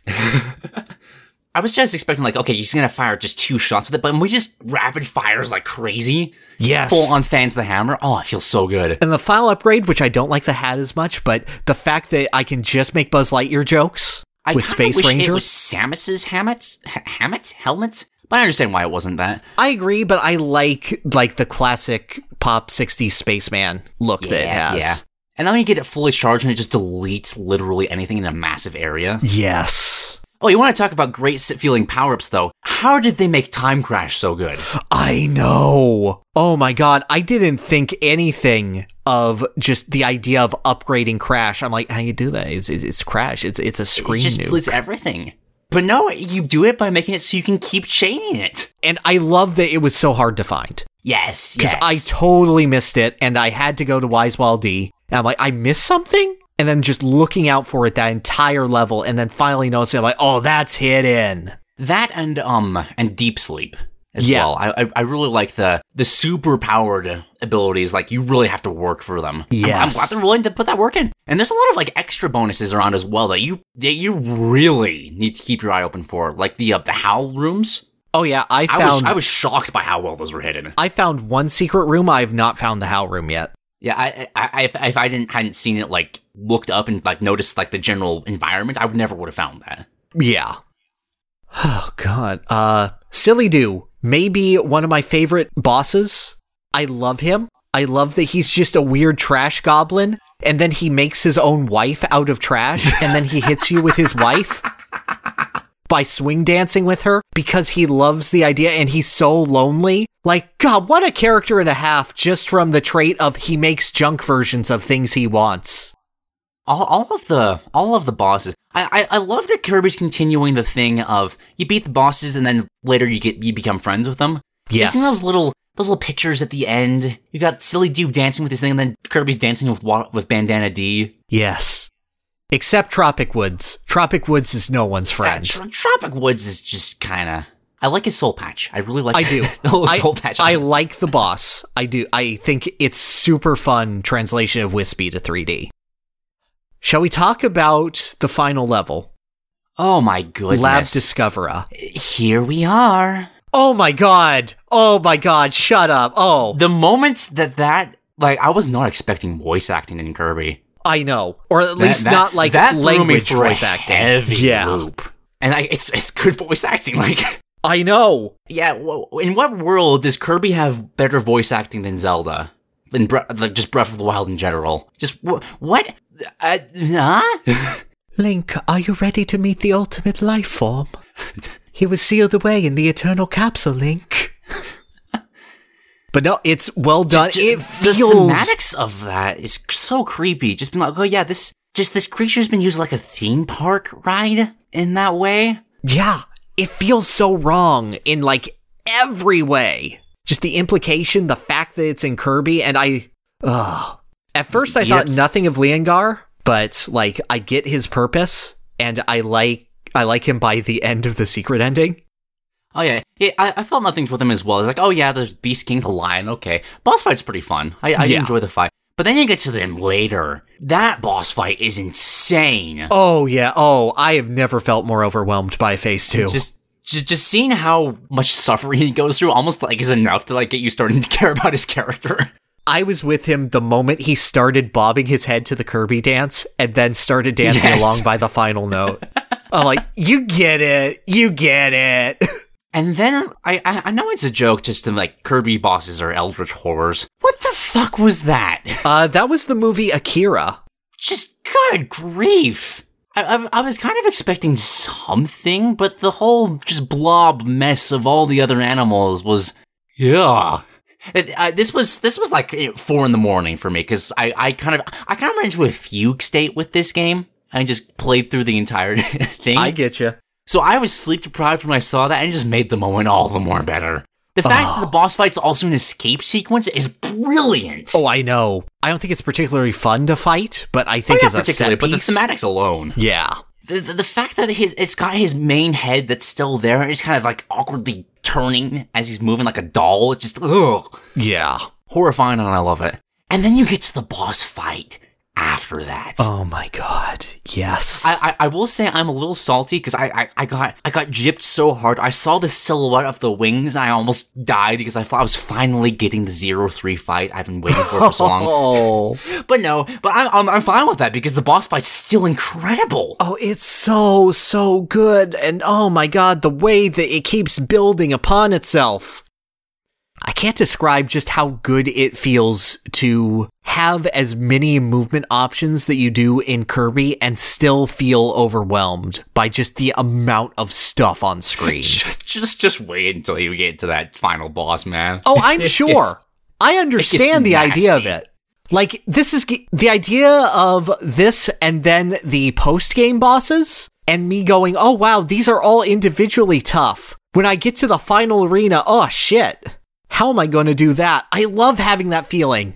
So you've beaten like the secret area completely, right? So you know the final boss of that area? Yes. That sword does make it significantly easier. I figured. I kind of cheesed it with that. I completely figured the final sword upgrade because I did the full charge once and I realized, oh shit, this is probably insanely good, huh? Oh, you haven't even realized. Like, it's more from that. Like, this is the spoiler area. I loved just that moment of like, okay, we're getting the final soul battle, and then you just see the butterfly. Like, yo, in. Butterfly! This moment of, oh shit! Oh, it's this fucker. The fact that he is called the Dream Eater now. Yeah. And that Kirby lives in Dreamland is just, You probably haven't realized this about the sword yet. It has lifesteal. Shit, dude, no, I've only fought Mr. Sandbag. Yeah, no, it has lifesteal, so it makes... If you combine that with the health items you can get, I was able to beat the True Arena, no problem. I feel bad about it. I need to go back with, like, an honest playthrough. Yeah. Like, if you just want to see that boss, like, that's how you do it. Mm-hmm. But I'm glad that exists, because I'm sure it wasn't easy. Like, I'm sure it wasn't playing as Stone. I almost died stilled. I love there being different tiers of how easy the final arena is. Love that in Star Allies Ultimate Choice Soul Melter EX. Yeah. And love it here. I love that the final boss theme is called 2 Planets Approaching the Roche Limit. Yeah. Oh my god. And good grief, the theme. Like, halfway through, there's like, hey, Xenoblade Singer, just come in here for a second real quick and record some things for us. And it's phenomenal. Right? And oh my god, the stakes that it raises to, like, Kirby's had universal destroying mistakes, but using the entirety of Popstar as a projectile. And then homaging Transformers. I loved that so much. Like, that was like 5 a.m. Like, I was just sleep deprived on my reason. god. And you have all these other Kirby games with, like, final world-ending attacks that are, like, super anime, just, like, power of friendship, all things. And now it's just truck. Oh, guys, you got the touch! You got the power! Oh, Robobot is an all-timer for me, because that is simultaneously over-the-top epic and a Gurren Lagann reference. And the fact that Kirby is going balls deep with, okay, yeah, let's do Transformers, let's do Akira, let's just mix in everything, let's mix in all the horrors of the world, and Kirby is good enough to overcome it. Like, I've seen people maybe go, this is a little overdramatic. I can't disagree more. Are you kidding? I feel like Kirby thrives in this. You can put anything in front of Kirby and he can take it down. The important thing is that Kirby himself remains consistent and a good boy. And he does. And Kirby is completely untainted and he is perfect. And because of that, his potential is still infinite. I love it. Exactly. I love that little, like, anime standoff moment when you've got I think its name is Elphalus, the buddy, Elphalin. Well, Elphalin is the buddy, but Elphalus is the boss. Gosh, what is it? It's something like that. But you have that standoff of it just, like, throwing meteors at it, and like, and it's got that whole anime of, like, powers going against each other. But on one hand, it's just meteors and super dark power. On the other hand, it's just truck. Oh my god. Amazing. That moment where you're Dome Mouth and are trying to free Elphalin from its base and it's summoning a spear to get you off, like, that was real fear. I felt like, oh shit. I'm not going to spoil the final bit of it, but I had a moment with the final version of Elphalus, where it's like, oh yeah, I'm gonna kill you. I don't need the sword anymore. I'm just gonna spit the sword at him to finish him off. The fight doesn't end there. And it's just... No, I figured that would be a mistake. But that final... You need... Next episode, you need to... Actually, just message me on Discord as soon as you get to that thing, because there is a moment of abject horror when you get to the final thing. Oh, will do.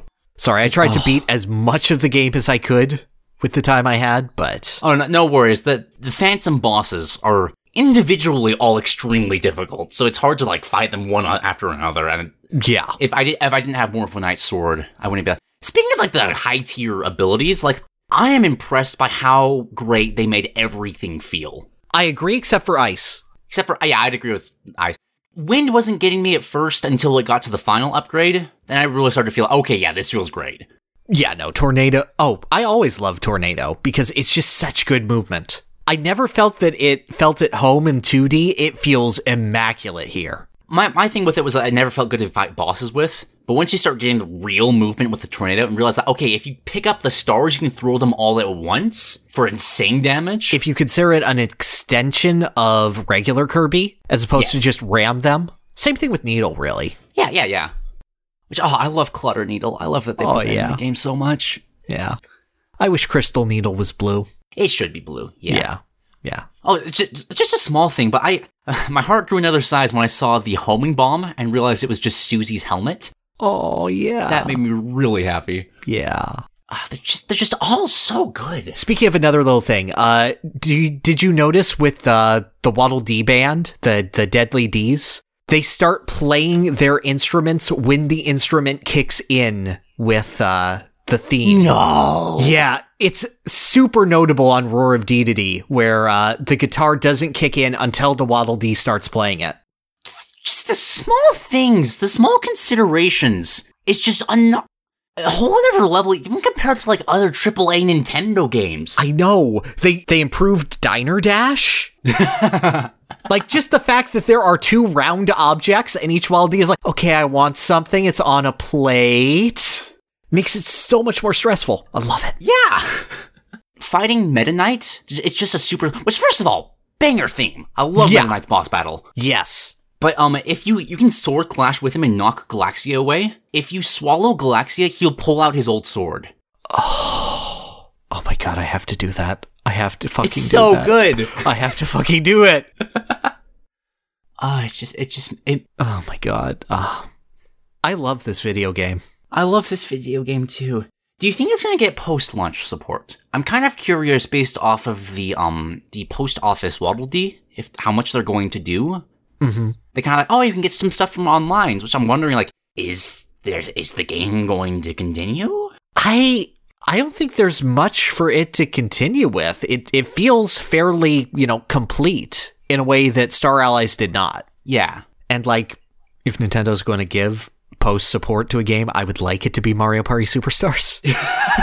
We could have both. I'm just saying. But one of them really needs it. Yes. And the other one is like, this is true. I could leave this game right where I am right now and be fully satisfied. And I could come back to it year after year and enjoy it. Absolutely. I'm just greedy at this point. I'm enjoying it so much. I just want more. No, I'm good. Don't give me New Thing Plus, give me New Thing 2. True. Okay, yeah, that's fair. This is a good Dedede game. I'm thrilled to know what the Meta Knight version of this is. Because like Triple Deluxe was a Dedede game and Robobot was a Meta Knight game. I want to see what their take on that is now. Like, oh my god. I'd like to throw something out here, actually. I've been kind of meaning to make at least a quick concept on this. Mm-hmm. I think we need a Bandana D game. I think that would be like the last step to really make him feel like a core member of the cast. Because he's never been possessed. He's never had that like super intense boss battle against him. He needs a theme song. I'd really like to have like I don't know, give him like a Japanese theme to give him like a huge naginata and samurai armor or something like that when he's possessed. Yeah, I'd like that. I feel like it's due at this point. Yeah. But yeah, I can't wait to see what game comes after this one. This has reunited a love of Kirby that I thought was already there. Yeah. No, it's so much stronger now. Oh, God, I love Kirby. Yeah, like it's always been like a comfort food, but now it's just straight up. Okay, this is a top tier franchise in Nintendo's roster. Yes, like, don't even question. Yes, I think I have with this. I probably have more games of it. It's probably the highest rated series that I have in like my top 100. It's just of average. Oh, same. It's just quality. Kirby's just great. Yes. And this is like a legendary one for the series. For sure. Like, this is not one that I think is going to get the Odyssey treatment of, well, in retrospect, it's not that. No, I think these feelings are going to carry. Unless the sequel just one-ups it in every way. Oh, yeah. But if that happens, then I just have an even better Kirby game. Well, I mean, if that happens, it's a Return to Dreamland situation where everyone still loves it even though it's outclassed. Yeah. Just like, just well done, HAL Laboratories. You knocked it out of the park. God, thank you for everything you've done, Kumazaki and your team. Oh my God. You've taken what was a decent fledgling series in the mid-2000s and made it something truly incredible. Indeed. Amen. Okay, I feel like I could just keep gushing about various things. Yeah. Is there anything in particular you want to talk about, or? The ducks. I love the ducks. Yes. That made me so happy. I was like every time I replay that stage, I still go, no, I'm getting the ducks. I started just humming the Bremen Mask song from, I think that's the name of it, from Majora's Mask as they're falling around. Just the do do do do do do do do. I love how silly some of those like bonus objectives is. Like, some of them are hard to find, but then there's just like, oh, just enjoy the view from the top of the rocket. Yes. That one stumped me for a while because like, where's the rocket? Where the hell's the rocket? Where the hell's the rocket? Always skipping over the very start. And I went, oh shit. God, I'm stupid. Right. Oh, it's so good. It's so good. It's so good. Oh, God, this is going to beat Elden Ring for us, isn't it? Oh, personally, absolutely. Yeah, no. So, yeah. I don't think Elden Ring can do anything to make me this happy. I think as a, like, in terms of, like, AAA stuff, that Elden Ring's more impressive. Yeah. But Kirby makes me happy. Yeah. And based on what the series has been, this is just a whole nother level. Yep. I really hope this is just the start of the golden age of Kirby. This is the... We've been in the golden age of Kirby. I mean, yes, but now we're getting to, like, platinum. There's never been a platinum age. Kirby's gonna... things right. Kirby has no limits. His power is maximum. Indeed. They could contain the arena. They made it the arena, the ultimate challenge Z. I'm happy now. I, too, am happy. So now that that's settled, I suppose it's time to use...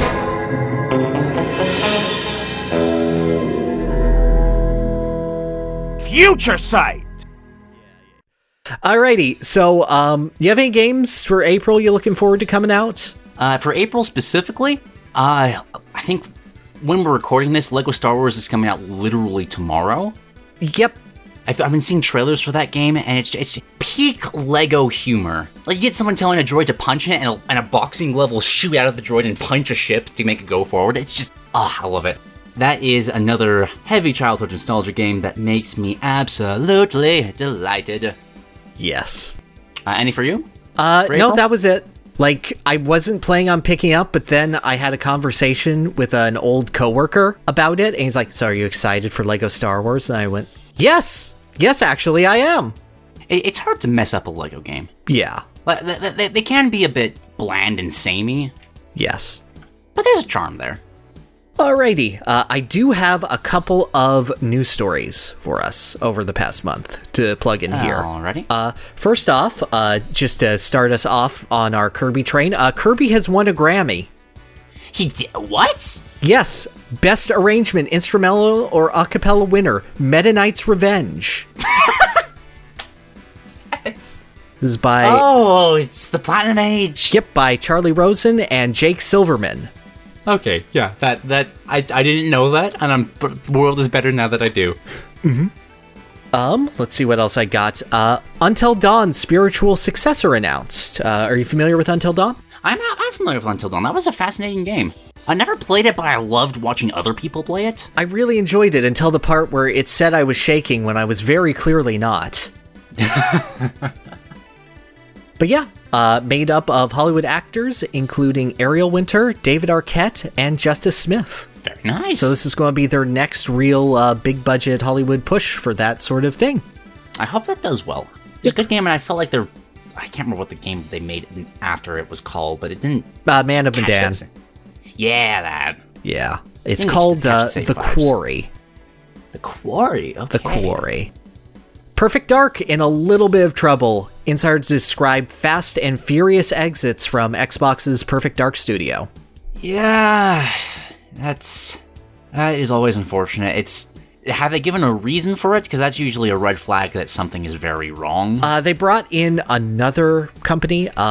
This was originally The Initiative, and they brought in, let me see, Crystal Dynamics to co-develop. Okay. So, but no, it's director, design director, level designer, world builder, and system designers have left the project. Wow. Which is a shame, because if something deserves a good game, it is Perfect Dark. On one hand, I wish them the best, but that also just like removing the skeleton from half of the game. Yeah. I hope for the best. I've loved seeing what other people have done with Rare's properties. Killer Instinct and Battletoads have both been fantastic. And honestly, another studio handling Banjo probably gives me more hope. Yeah. Not that I don't trust Rare, but like they've got a good thing going with Sea of Thieves, and I want them to take their time on Everwild. So, yeah. Agreed. Yeah. Let's see. Persona 5 Arena being teased in a recent Atlas survey. Yes, please. Like, I know it's kind of obvious, but I'd really like to have that confirmation. Well, yeah, but it was obvious like 5 years ago, and now it's 5 years later. But like, they're actually asking, would you be interested in seeing more Persona fighting game content specifically? And then obviously Ultimax is a test the waters moment, the same way that Golden was with the Steam release. I'm hoping that's them deciding whether to make it multi-platform and not them deciding, okay, let's finally make the game. That would feel a bit foolish after how much Persona 5 just exploded. Mm-hmm. I desperately want to see aged up Persona 4 characters. Yes, that'd be nice. Yes. Just seeing where they are now. Yes. Or just Naoto. It makes sense. You could throw in Risei there. If you throw in Kanji, I will cry. I've never found a grappler I love more than Kanji. And also, he's Kanji. That's why it's taking so long. They're trying to get every single from 3A, 4, and 5 in there. Activision Blizzard is facing a new sexual harassment and discrimination lawsuit. I don't need to say any more details, but just know that it is brand spanking new, in addition to everything else. So I just want to look at the clock and say, yep, still can't talk about Crash Bandicoot. Yeah. Testament has been added to Guilty Gear Strive. This is a legacy character, and they are, to my knowledge, the first character who has been confirmed non-binary in a fighting game. Sick design. Oh, incredible design. Love them. I do think there was a Tekken character. Leo, I think their name was. I don't remember if it was a gender confusion thing with Leo, but I believe seen Harada say Leo is Leo. Okay, and that could be the case. But still, Testament's just sick. Yes, but like they updated their pronouns and they look incredible. Oh my god, that design. I have a weak spot for scythes. Yep. One Piece Odyssey announced. This is what appears to be a One Piece RPG written by Oda, One Piece's mangaka. Interesting. Yeah, it just... I'll throw you the trailer. It just looks very, very Dragon Quest XI in its presentation. And I'm just really excited to see more anime games get this treatment of taking the story seriously as opposed to being a recap of anime arcs. Yeah, because the recaps are almost always just slightly worse, I found. That's how I learned all of Dragon Ball Z except the Buu Saga. Still loved Cell. Did not like Frieza until years later. Never been into One Piece, but it's awesome that they're getting a game of this quality. You should get into One Piece. It's real good. I will consider it. There are a lot of things I need to get into. Just read the manga and consider, like, each arc a different book. Like, in the same way you would take a full book series, as opposed to, oh yeah, One Piece. It has over 1,000 chapters. All right, yeah. That daunting thing is the most that I see keeping people away. But, like, the first arc, like, first couple arcs, each one is only, like, 20 chapters long at most. So it eases you in really nicely, and it's worth the journey.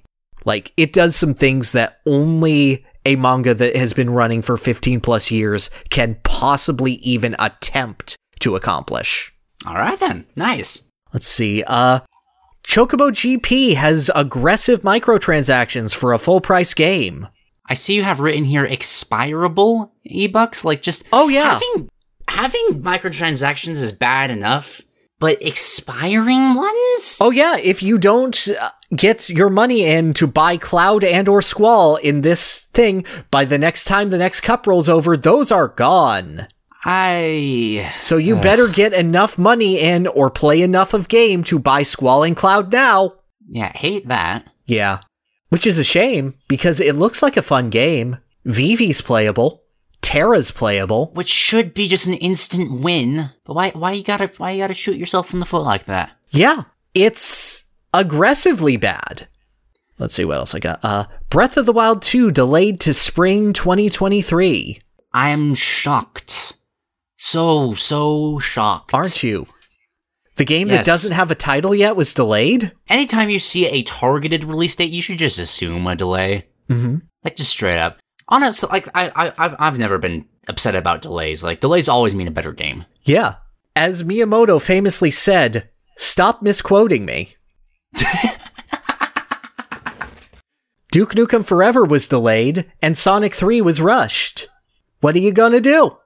I mean, fair point. Doesn't always mean quality, but... Yeah. Imagine if Duke Nukem hadn't been delayed. How much of a disaster that would have been. It probably would have been a better game. Honestly, yeah. They restarted development on it like 4 times. Let's see. E3 is dead again! There will be no digital showcase this year. Hoping to bring the show back in 2023. I enjoy Summer Games Fest more in the first place. Yeah. Reaches more out towards creators directly. I will always be drawn to the pomp and circumstance of E3. Like, it's just a fun environment, or at least it was. But it's become a lot less of that lately, so... For sure. I'm glad that we do not have Nintendo booth babes anymore, though. Like, I appreciate we're moving forward from, this 3DS might have touched a woman's butt at some point. I still can't believe that happened. God, right? Like, the mixed messages from Nintendo has been a theme for most of its lifespan. Yeah. And then, not to end this news segment on a downer, some nice news. Return to Monkey Island was just announced today. Yeah, I noticed that. I mean, technically this is April news, but who cares? We're recording this on the day of. It counts. I love that trailer. Just like, he said he'd only make this game and just push the skull off. Thank you. Thank you for including Murray, the demonic talking skull. He was very important. And Devolver Digital as well. I feel like Devolver Digital, like, it's weird to credit a publisher with quality, but they seem to, like, be magnetized towards a specific brand of humor in game that I really, really appreciate. Yes. I'm reassured that I know what I'm getting with Devolver. Like, they have a good vibe about them. And that's all I had for news. Did you have anything? I have 2 things. The smaller one is that Monster Hunter Sunbreak had a presentation that actually finally got some hooks in me. Okay. Had a really sick, like, armored monkey design. Nice. I'm gonna throw that at you real quick. Yeah, hit me. It's like based off of like a Frankenstein's monster. Garangolm is the name of it, and it's just like finally got me interested in like the creature designs of Sunbreak. And then there's a monster called Astalos back, which is literally an electrified insect dragon, which is just sick design overall. Ooh, yeah. Second Monster Hunter like starts throwing like creature designs at me, it really gets me going. Just like, okay, yeah, I need to wear this. Thank you. I need to clothe you. Yeah, and then there was another presentation that I kind of want to talk about, but I struggle to know where to start because it's a very difficult game to talk about, and that's Hogwarts Legacy. For obvious reasons if you exist on the internet. Yes, or in life, or in general. Indeed, yeah. So, a bit of background just why this is complicated for me. I used to work for Avalanche Studios as a QA tester for Disney Infinity 2.0. Okay. I was terrible at the job, but I am still very fond of the people that work there, which has made I totally understand why the death via association with the Harry Potter brand is going on right now, just everything that J.K. Rowling said. But it's also... it's very frustrating to see the work of my friends get pushed to the side because of that, especially when they've done a lot to directly counteract the things that she said. Like, you make a transgender character in Hogwarts Legacy. That's awesome. And it never gets talked about because people see Harry Potter and just brush it to the side altogether. Well, I've heard bad things about, the opposition being the oppressed goblin race. Yeah, the goblin thing as well, which this is a complete tangent because, I like researching a lot of this stuff as well, inspirations for like mythical creatures, because I like to do a lot of world building for D&D. It's just interesting to see how these sorts of things come up. Mm-hmm. Goblins are weird, because like they started as these knockers that were only like dead miners, but then they got popularized by anti-Semitism, for everything else. But then they expanded across the world and started losing that connection. It's a very...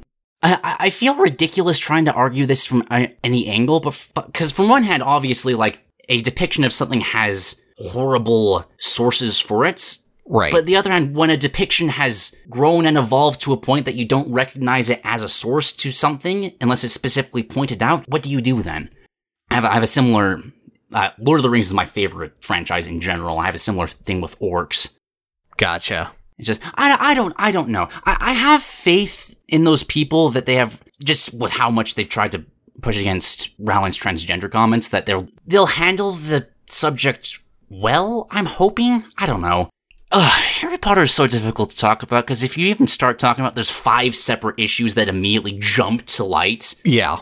I don't know. And it's also hard for me because apart from Lord of the Rings, Harry Potter has probably been the most formative media franchise for me throughout my life. I'm talking multiple birthday parties, both myself and friends. I see. So it's really difficult to be like, okay, am I just being defensive or am I just incapable of seeing this from an outside perspective? No, it's fair. Because I am still stupidly excited for this game. I've been dreaming about something about this for decades, but I also feel I can't tell if I'm feeling guilty, because I also want to defend the work of my friends, and it is a multi-layered thing in my head. No, it's understandable. I think it's perfectly okay to be excited for anything and any property and support it to the degree in which you feel comfortable, because inevitably there's like different lines that you have to draw, because if you go to everything, there's no ethical consumption. Like everything will hit at everything, and everything will support everything in a negative light. And some things will directly and some things will indirectly. It's up to you to research where those lines are and feel out where they are. And if something means that much to you, if something is that formative to you, if something would create a significant positive impact in your life, then that's not just a mighty question of do it or don't. It's different for every single person. And I think that this is a big enough game that it should be talked about. It should be examined. And I think that the initial launch for it is going to be loud and ugly. I honestly think that. But I think that we will get the truth of the game, the real feeling of the game, the real heart of the game, and what people are going to get out of it about 2 months after its release. I think that's when think pieces are really going to start pouring out. So I hope this game does not release at the end of the year. I hope it releases mid-year. It's targeted for holiday.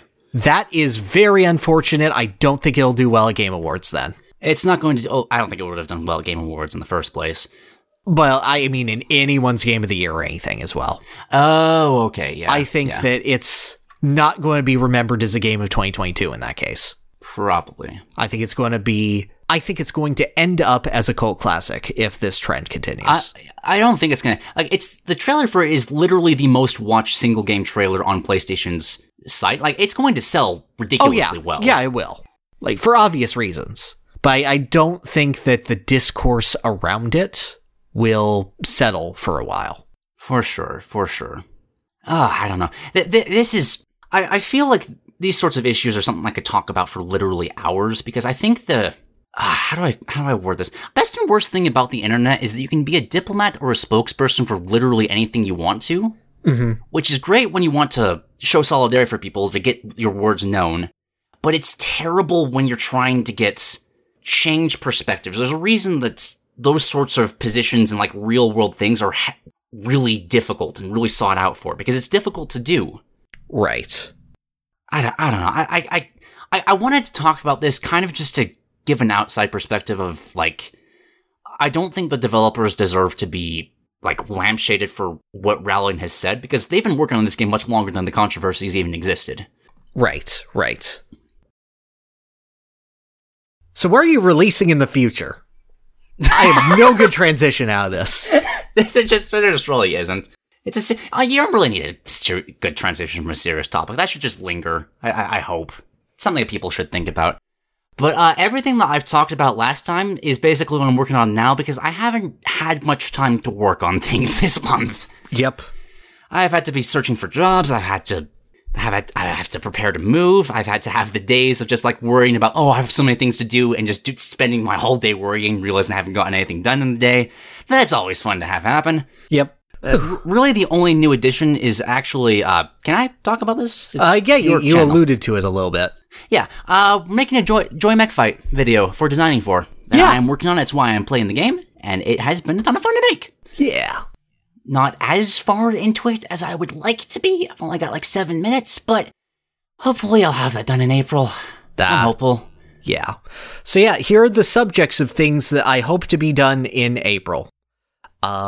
Team Fortress 2, that one got delayed again for various technical reasons because we're trying to make it big. We're using SFM. It's a big project. It's a big meaty boy, and we had to finish Pikachu for sponsor related reasons. Yeah. Captain Falcon, Mother 3, Nice. Joy Mech Fight, and maybe if we get it in, I might have one on Diddy Kong. All right, solid lineup. Yeah, after a pretty quiet last 2 months, everything has come together where I should have a lot coming out. Really hope so. Kind of. I've been working on a lot of things at the same time, so it's kind of a similar boat. I hope I can get that Kirby video done this month, but I gotta move first, and then hopefully my productivity will. I get you. Yeah, I gotta get through this work week myself before I can do much of anything. I feel that. Okay, so we've gone through all of that. We've gone through all the heavy things, but let's see. You ready today for the bonus stage?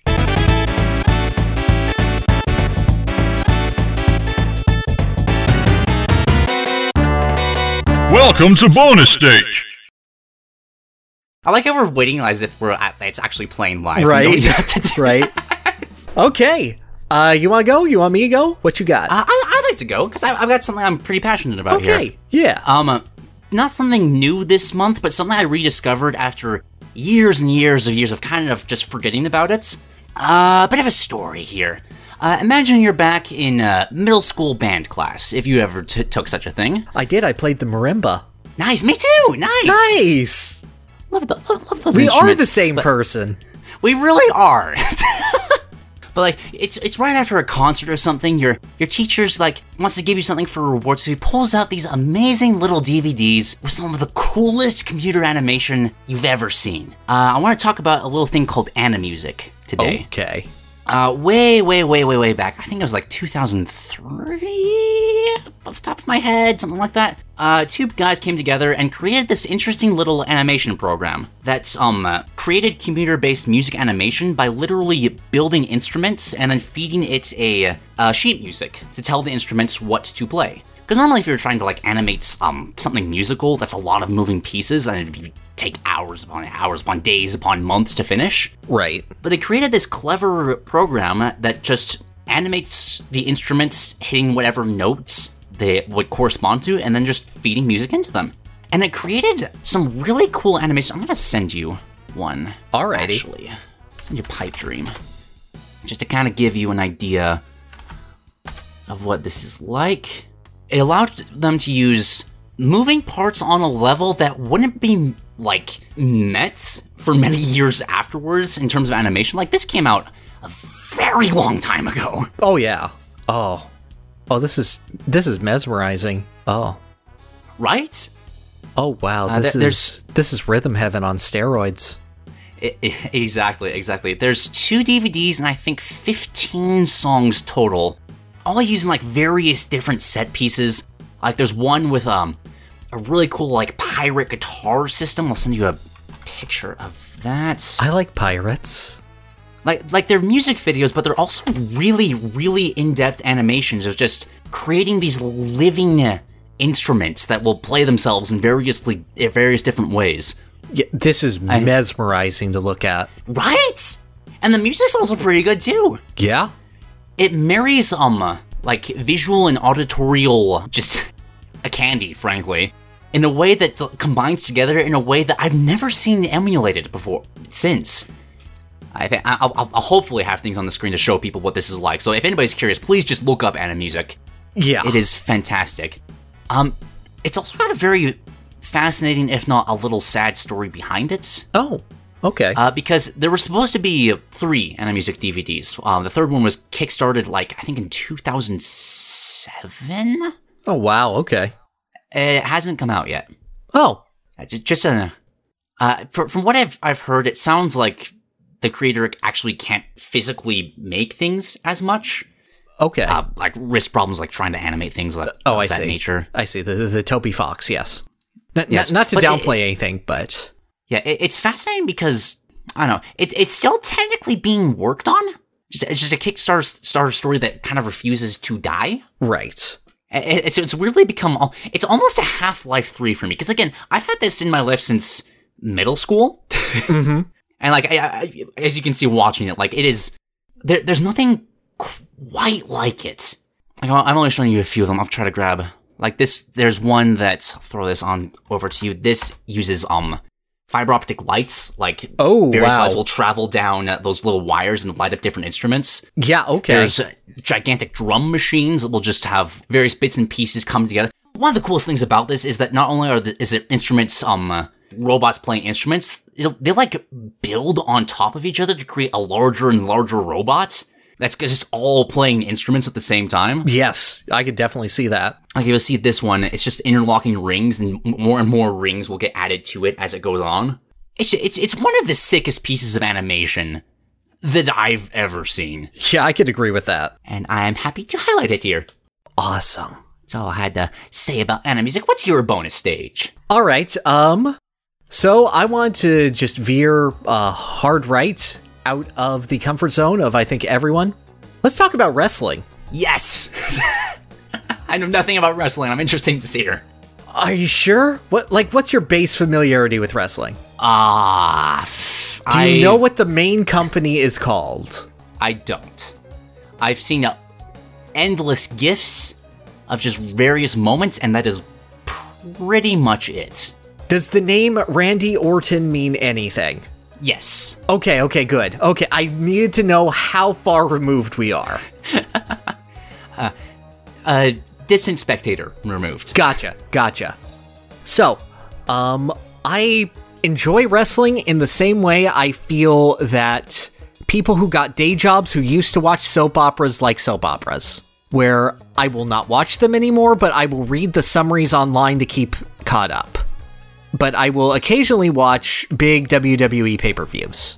What I haven't done is watch much of their competitor, AEW, which recently rose up. In the past 3 years, WWE has had an absolute monopoly on the Western wrestling industry. It's just had a chokehold that since about 2000, yeah, nothing has been able to compete with. WCW went down, I think, the year after, but they were dead by then. I really do love wrestling because it is acting and storytelling told through combat. It is the safest and sanest version of gladiatorial combat, made to be dramatic and made to tell a story, as opposed to, say, the recent fall of boxing where rest holds and the like are constantly employed. I think that wrestling at its best is a combination of a character journey while also challenging the limits that the human body can go through. So it stimulates on a level both intellectual and just in that sort of shock and awe amazement of pure physicality. WWE's current work rate has, I wouldn't say fallen a bit, because the in-ring product has definitely improved, but their storytelling has become muddied, and what they allow their performers to do has become stagnant with some rare exceptions. In the current product, I love Big E. I love him so much. I hope that he recovers very soon. He recently just broke his neck. So. Yeah, that would... What a gem of a human being he is. But AEW has risen as a competitor to have that higher work rate level, have that sort of soap opera element to it. To my understanding, it's gotten a bit convoluted with just the amount of factions that it has in it to be harder to see for an outsider. It's got its hooks in a very strong core wrestling audience, but not so much a casual audience, from my understanding. I only saw the first episode of Dynamite, but I decided to watch their major pay-per-view, AEW Revolution. All right. And just see if it could sell me on it. And it did definitely sell me on a significant portion of the product. There were some great matches here. Chris Jericho versus Eddie Kingston opened it up. Are you familiar with Jericho's work? I am not. Okay, so Jericho's been a big name for the past 20 years. He's a headliner of this company. He was a WWE main eventer who headlined WrestleMania before. Big name in WCW. huge matches in New Japan, has his own rock band, has his own podcast. Just a big name journeyman. All right. And he is a great professional wrestler. And he had a great match with Eddie Kingston, whose gimmick seems to be, from my understanding of him, that he does not know that wrestling is fake. Because Jericho just goes, oh yeah, I see you're doing this with a nice baby face pop. And he looks at him and goes, what's a baby face? A baby face is a good guy in wrestling. But yeah, they have a very solid match where it's very much last man standing, whoever they're giving it their all and trying to get everything out of each other. It was good. I enjoyed it. It was very much, the sound of flesh banging against meat. That's uncomfortable. And they do a really good job of it. There was a great match, which was the Young Bucks versus Red Dragon versus Jurassic Express. And I just want to talk about Jurassic Express for a little bit, because there are two wrestlers to this tag team. The first one is Jungle Boy. And when I say the name Jungle Boy, yes, it's exactly what you expect. Okay. It's just like a Tarzan man, and he does incredible flippy shit. It's just the way that he moves. He's very low to the ground. He does a lot of rolls. People lift him against the ring ropes, and he runs across the ring rope sideways like you'd expect Tarzan to. It's captivating to watch him. And he has his friend Luchasaurus, who is just a big man in a dinosaur mask who does choke slams. And I love this match because it's just the Young Bucks, whose gimmick seems to be they are really, really good at doing giant, showy moves that are over-dramatic and over the top, and will make you say human beings can't do that. Teaming up with Red Dragon, who are also that, but also seem incapable of not shit-talking for 5 seconds, because they are constantly shit-talking, just beating the ever-loving shit out of Jungle Boy for so long, and preventing Luchasaurus from getting any offense in and helping him. And you just really feel for Jungle Boy because he's doing so many clever things to keep himself alive and keep himself in the match and get back to Luchasaurus. Just a riveting performance to see that from someone who doesn't watch a lot of wrestling. We had a great match involving a guy named Orange Cassidy, whose gimmick is he doesn't give a shit. He's just wearing skinny jeans and sunglasses to the ring and keeps his hands in his pockets the whole time. It's just like, whatever. I don't care. Like, he starts the match and he goes up to people and he just lightly kicks them on the shins and just goes back and forth doing that. And the entire audience goes, hey, hey, every single time. He has a spot where he's about to fight, but then he goes, wait. And then he puts his hands in his pockets and he goes, okay, come on. And then he starts lazily avoiding attacks and kicking back. That was, as an introduction to him, that was incredible to watch. He has a spot where they're holding a ladder sideways because it's a ladder match, and then he flips on top of the ladder with using as little effort as possible, and then they move the ladder so it crotches him, and he falls to the ground from high up. It is incredible, and also funny, and also horrible. Just a bunch of great matches. Jon Moxley versus Bryan Danielson was really, really clever.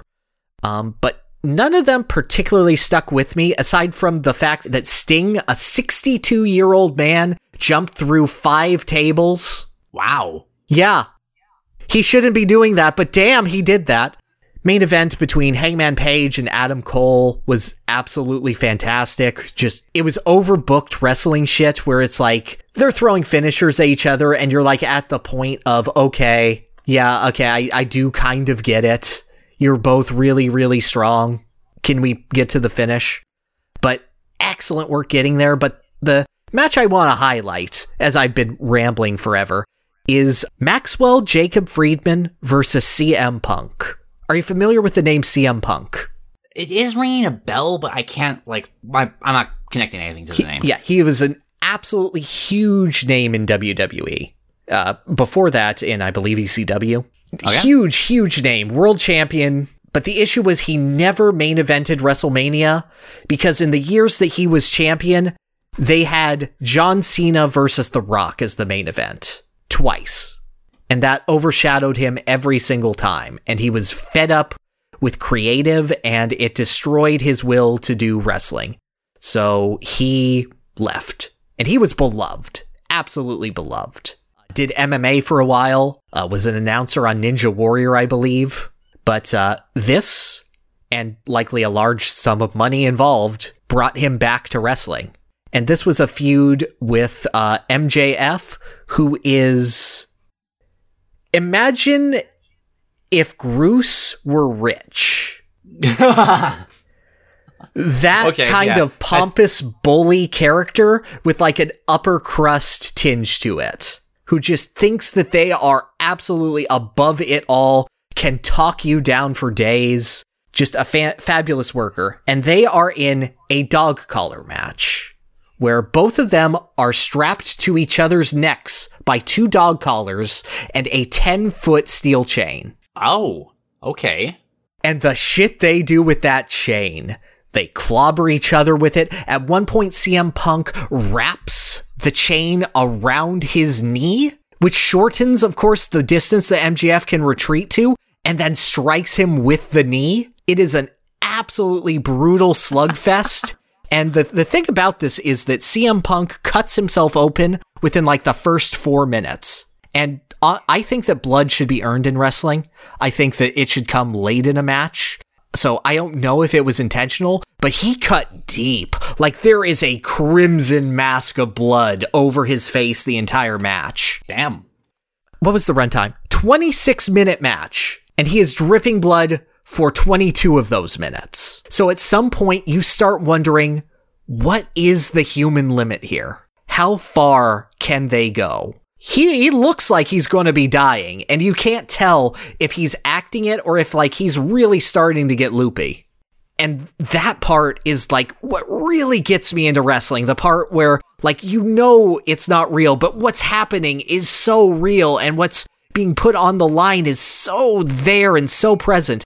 And what I love about this match is that MJF's finisher is his right hand. He decks you so hard with it, and there's nothing that you can do with it. And CM Punk targets that hand constantly through the whole match. Every little bit. And CM Punk's finisher is that he brings you onto his shoulders and he makes you go to sleep. And it's a big showy move. So MJF is targeting that for the entire match, just whittling them down. And they get at the point where, like, you get to these hope spots where, like, they're setting up for it, they're getting it, they're almost all there. And then they just scream in agony. So you get to a point where neither one of them is capable of putting the other away. They have thoroughly disabled each other's ability to finish this. And all they can do is slug each other, and that's not enough to put the other down. So it gets to a legitimate point of how the hell is this gonna end? Like, what can either human do to put the other away? And MJF has the answer. He calls to the person who's been his manservant for the past 2 years, Wardlow, and he asks him to give him his studded steel diamond ring. That, like, if that decks you, that's going to do most of the work. And Wardlow, who has been encumbered by this relationship to MJF, who has not been allowed to exist for 2 years, looks in his pockets and he goes, "Oh shit, dude, the ring's not here. Sorry." And then CM Punk gets a cheap blow in, and then Wardlow looks at CM Punk and goes, "Oh, it was in my other pocket." And he leaves the ring on the side of the apron and leaves. And then CM Punk takes it, decks him, and gets the win.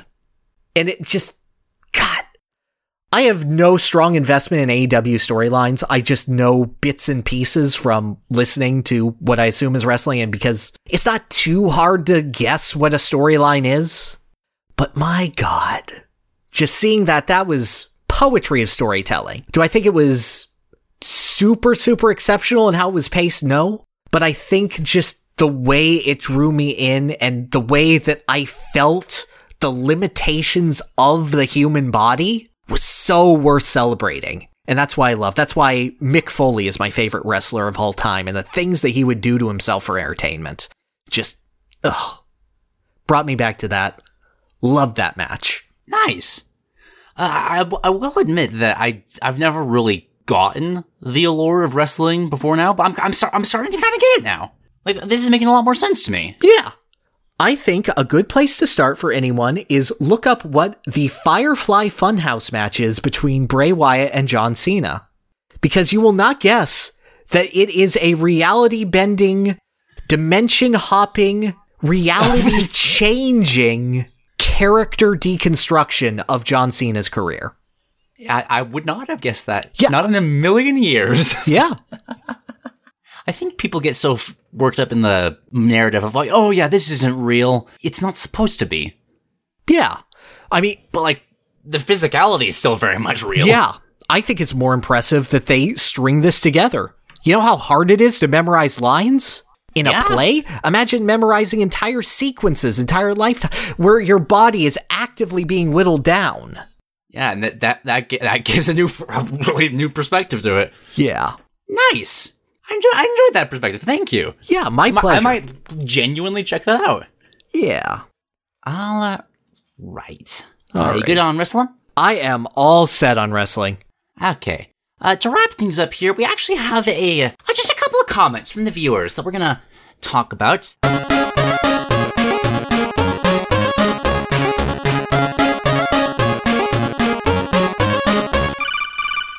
I went back and grabbed a bunch of comments from topics that people would like us to cover. Ooh, okay. But that I feel like either there's not enough to say here, or there's just, it's a one-sided interest or something like that. I just wanted to go through some of these, ask you a couple of questions related to them, maybe to give these people a little bit of what they want. Yeah, of course. First off, not first, half of this. We got a lot of comments just talking about various other tier lists people would like us to make. Everything from Marvel vs. Capcom 3 to Nick All-Stars Brawl to Super Smash Flash 2. Maybe someday, but frankly, a bit of burnout in that regard. Yeah. Also, I'd like to see where Nick ends up, as well as the Warner Brothers spinoff Multiversus or whatever it is. Multiversus, yeah, I think. I'd like to see where they settle before making any judgment calls on those. For sure. I would like to say, just to kind of give these people a little bit of what they want, what do you think are the best characters from those games? If you had to give an S tier, Cat Dog from Nick All-Star Brawl. Yeah, so Cat Dog is a pretty easy one. Yeah, Cat Dog. Do love Reptar. Do love his feel. They get the massive dinosaur feel of that character so well.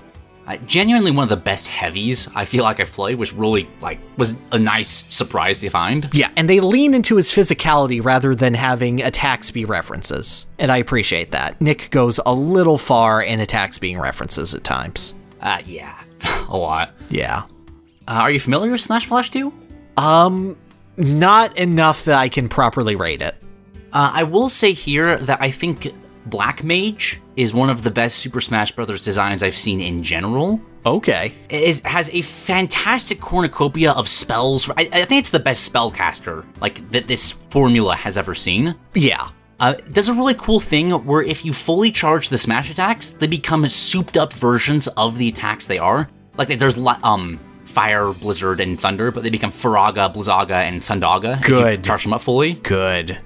Forward Smash is just a lightning blast forward, but if you charge it up fully, it'll send a cloud forward that's constantly striking lightning beneath it and covers half of the stage as it travels. Oh, very nice. Has a lot of cool things. You can, there's a stopping time ability with it. It has a really cool down air where you slash with one of Death's scythes and it'll create an effect on you. Mm-hmm. With a little skeleton hovering next to you that will spike you in 3 seconds.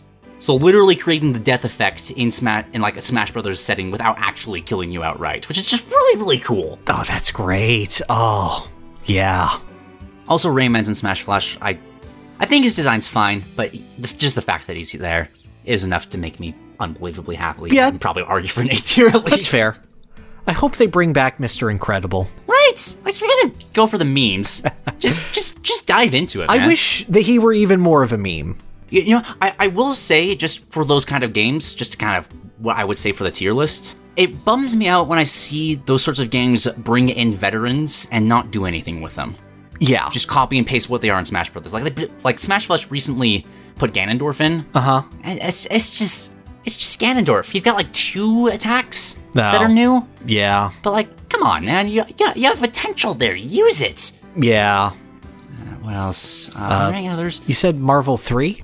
Marvel vs. Capcom was one, yeah. Oh, I'm not familiar, but... Phoenix Wright? Phoenix Wright. Yes! Okay, no, I am familiar with Phoenix Wright. Phoenix Wright's amazing. Yes. I believe that Sugar Punch Design Works has a video on Phoenix Wright and his translation into a fighting game, and it's fabulous. Excellent, excellent. And yeah, that's the one that absolutely stands out the most to me. I do really like Frank West in how he encourages photography by slowly getting stronger when he takes pictures. Past that, I'm not entirely sure because, like, I played Hagar Arthur, and I just love those characters. Like, I'm not at the point with Marvel vs. Capcom where I can dig in deep and say, no, this is absolutely perfect. Aside from, like, damn, Dante, you got a lot of moves. Like, I'm still at the point of the game where my favorites are the characters that I like, though. For the kind of tier list we made for Smash Brothers, you have to be really knowledgeable of everything, which is very difficult to do. There's not a lot of games I feel like I could comfortably do that. Right. The only one is, only other one for me is Heroes of the Storm, which I actually got, like, several comments asking for, which, thank you, that warmed my heart. Not gonna do that because I think, not only is that, I'm pretty sure, a one-sided interest. It is. I Also, know the nobody would Lost watch Vikings are in it, and I like them. I will say that Cho'Gall is one of the most brilliant MOBA characters I've ever seen. It is literally one character, but two players, controlling the separate heads. Okay. Yeah, one player controls the physicality, and the other one's doing the damage. It's brilliant. Oh, that's fun. Couple other comments just asking for just various other videos. One asked for a video regarding Joy Mech Fight, which, stay tuned. That's coming. Yo, guess what? You get it. Support it. Share it with your friends. It needs to do well. Yes, please. This, as you said, this is now our goal. We gotta get Joy Mech Fight too. My goal is to be the #1 Joy Mech Fight YouTuber. All 7 of them. Yeah, exactly. There are literally singles of us. Then there were other comments just asking for, like, various other, like, topics. I saw a couple people asking for a Pokemon Design Dorks episode, which I feel like after we talked about it last time, the general sentiment is that Pokemon is more fun when you don't talk about it. Agreed. I mean, I could talk about my favorite Pokemon and stuff, but that's about all I could do. Putting objectivity to what is the best Pokemon does not feel right to me, besides the fact that it's Magikarp. For sure. Maybe like somebody like, I don't know, design a Pokemon or favorite Pokemon designs or history or something like that. But actually talking about the Pokemon series just generally isn't very enjoyable. It's taxing. I mean, if you want a bone, my favorite Pokemon are Cubone, Meloetta, Snorlax, Mimikyu. Oh, I'm sorry. Baynet over Mimikyu. Baynet. And the 5th one is flexible, but could be either Blacephalon or Hitmonchan, probably. I only have a solid top 2, but those are the Trico line and the Growlithe line. Entirely fair. Which switch places all the time. Those are just... Yeah, I get it. Those are good. My absolute happy place. That's a little bit more understandable than me saying, yes, the ghost clown with the explodey head. Him. I wanted to shout out Azul Smalls, who took sympathy with my gripes with possibly needing to play Xenoblade 2 to understand Xenoblade 3. It's just watching Chuck Conray's Let's Play, which, you know what? That's actually a fantastic idea. Thank you. That's a good idea. Oh, I haven't watched Chugga in forever. Just always great. Like, it's Chugga. What? Yeah. Oh. Yeah, might actually be just the best way to experience Xenoblade. Like, I put that over playing the game. I even like the first one. Okay. Just turn that on in the background if you want to understand the Xenoblade story. He makes the bad parts of the game great, and the great parts even better. Any others? A lot of small ideas that I don't want to mention outright, because we might actually do actual videos about this, because like there was ones like brainstorming what could new entries to Dorant series look like, which that's what we were talking about with Joy Mech Fight. That's just lots of potential. Yeah. A lot of support for a best written Nintendo character, which maybe stay tuned for that as well. Maybe may or may not be what we're planning on doing next. I may not have been considering it for a long while. And then just one other idea that might do a full episode of it from Master the Gamer was asking for a hidden gems episode. I feel like that's easy to just turn into a question. Like, what is a particular hidden gem game you know about? Yeah, it's called Live Alive. Ha! Nice. That's so hard for me because I'm very, very loud about the games which I enjoy. And I'm like, yes, look at this. This one, though. Like, I just recently remade my top 100 games list. And a lot of them are obscure little gems. There's a lot of games where I feel like if I say them and say that, oh, this is obscure, you probably haven't played Umineko no Nakukoro ni. But then a lot of people in the VN community will be like, no, Umineko is pretty base level shit, but it's also really good. Yeah, one of the things that really just depends on the circles that you Exactly. I guess to throw out one name in specific that I don't think is talked about much from circles I've seen, I'll shout out Half Minute Hero. This was a really fun little RPG released for the PlayStation Portable that I think is on Steam now with really ugly non-sprite graphics, but please change them back to the sprite graphics. All right. You have 30 seconds to beat an entire RPG level. And it just is like, okay, grind. Okay, now get to the town. Okay, time is stopped in town, so you do your shopping. And now go.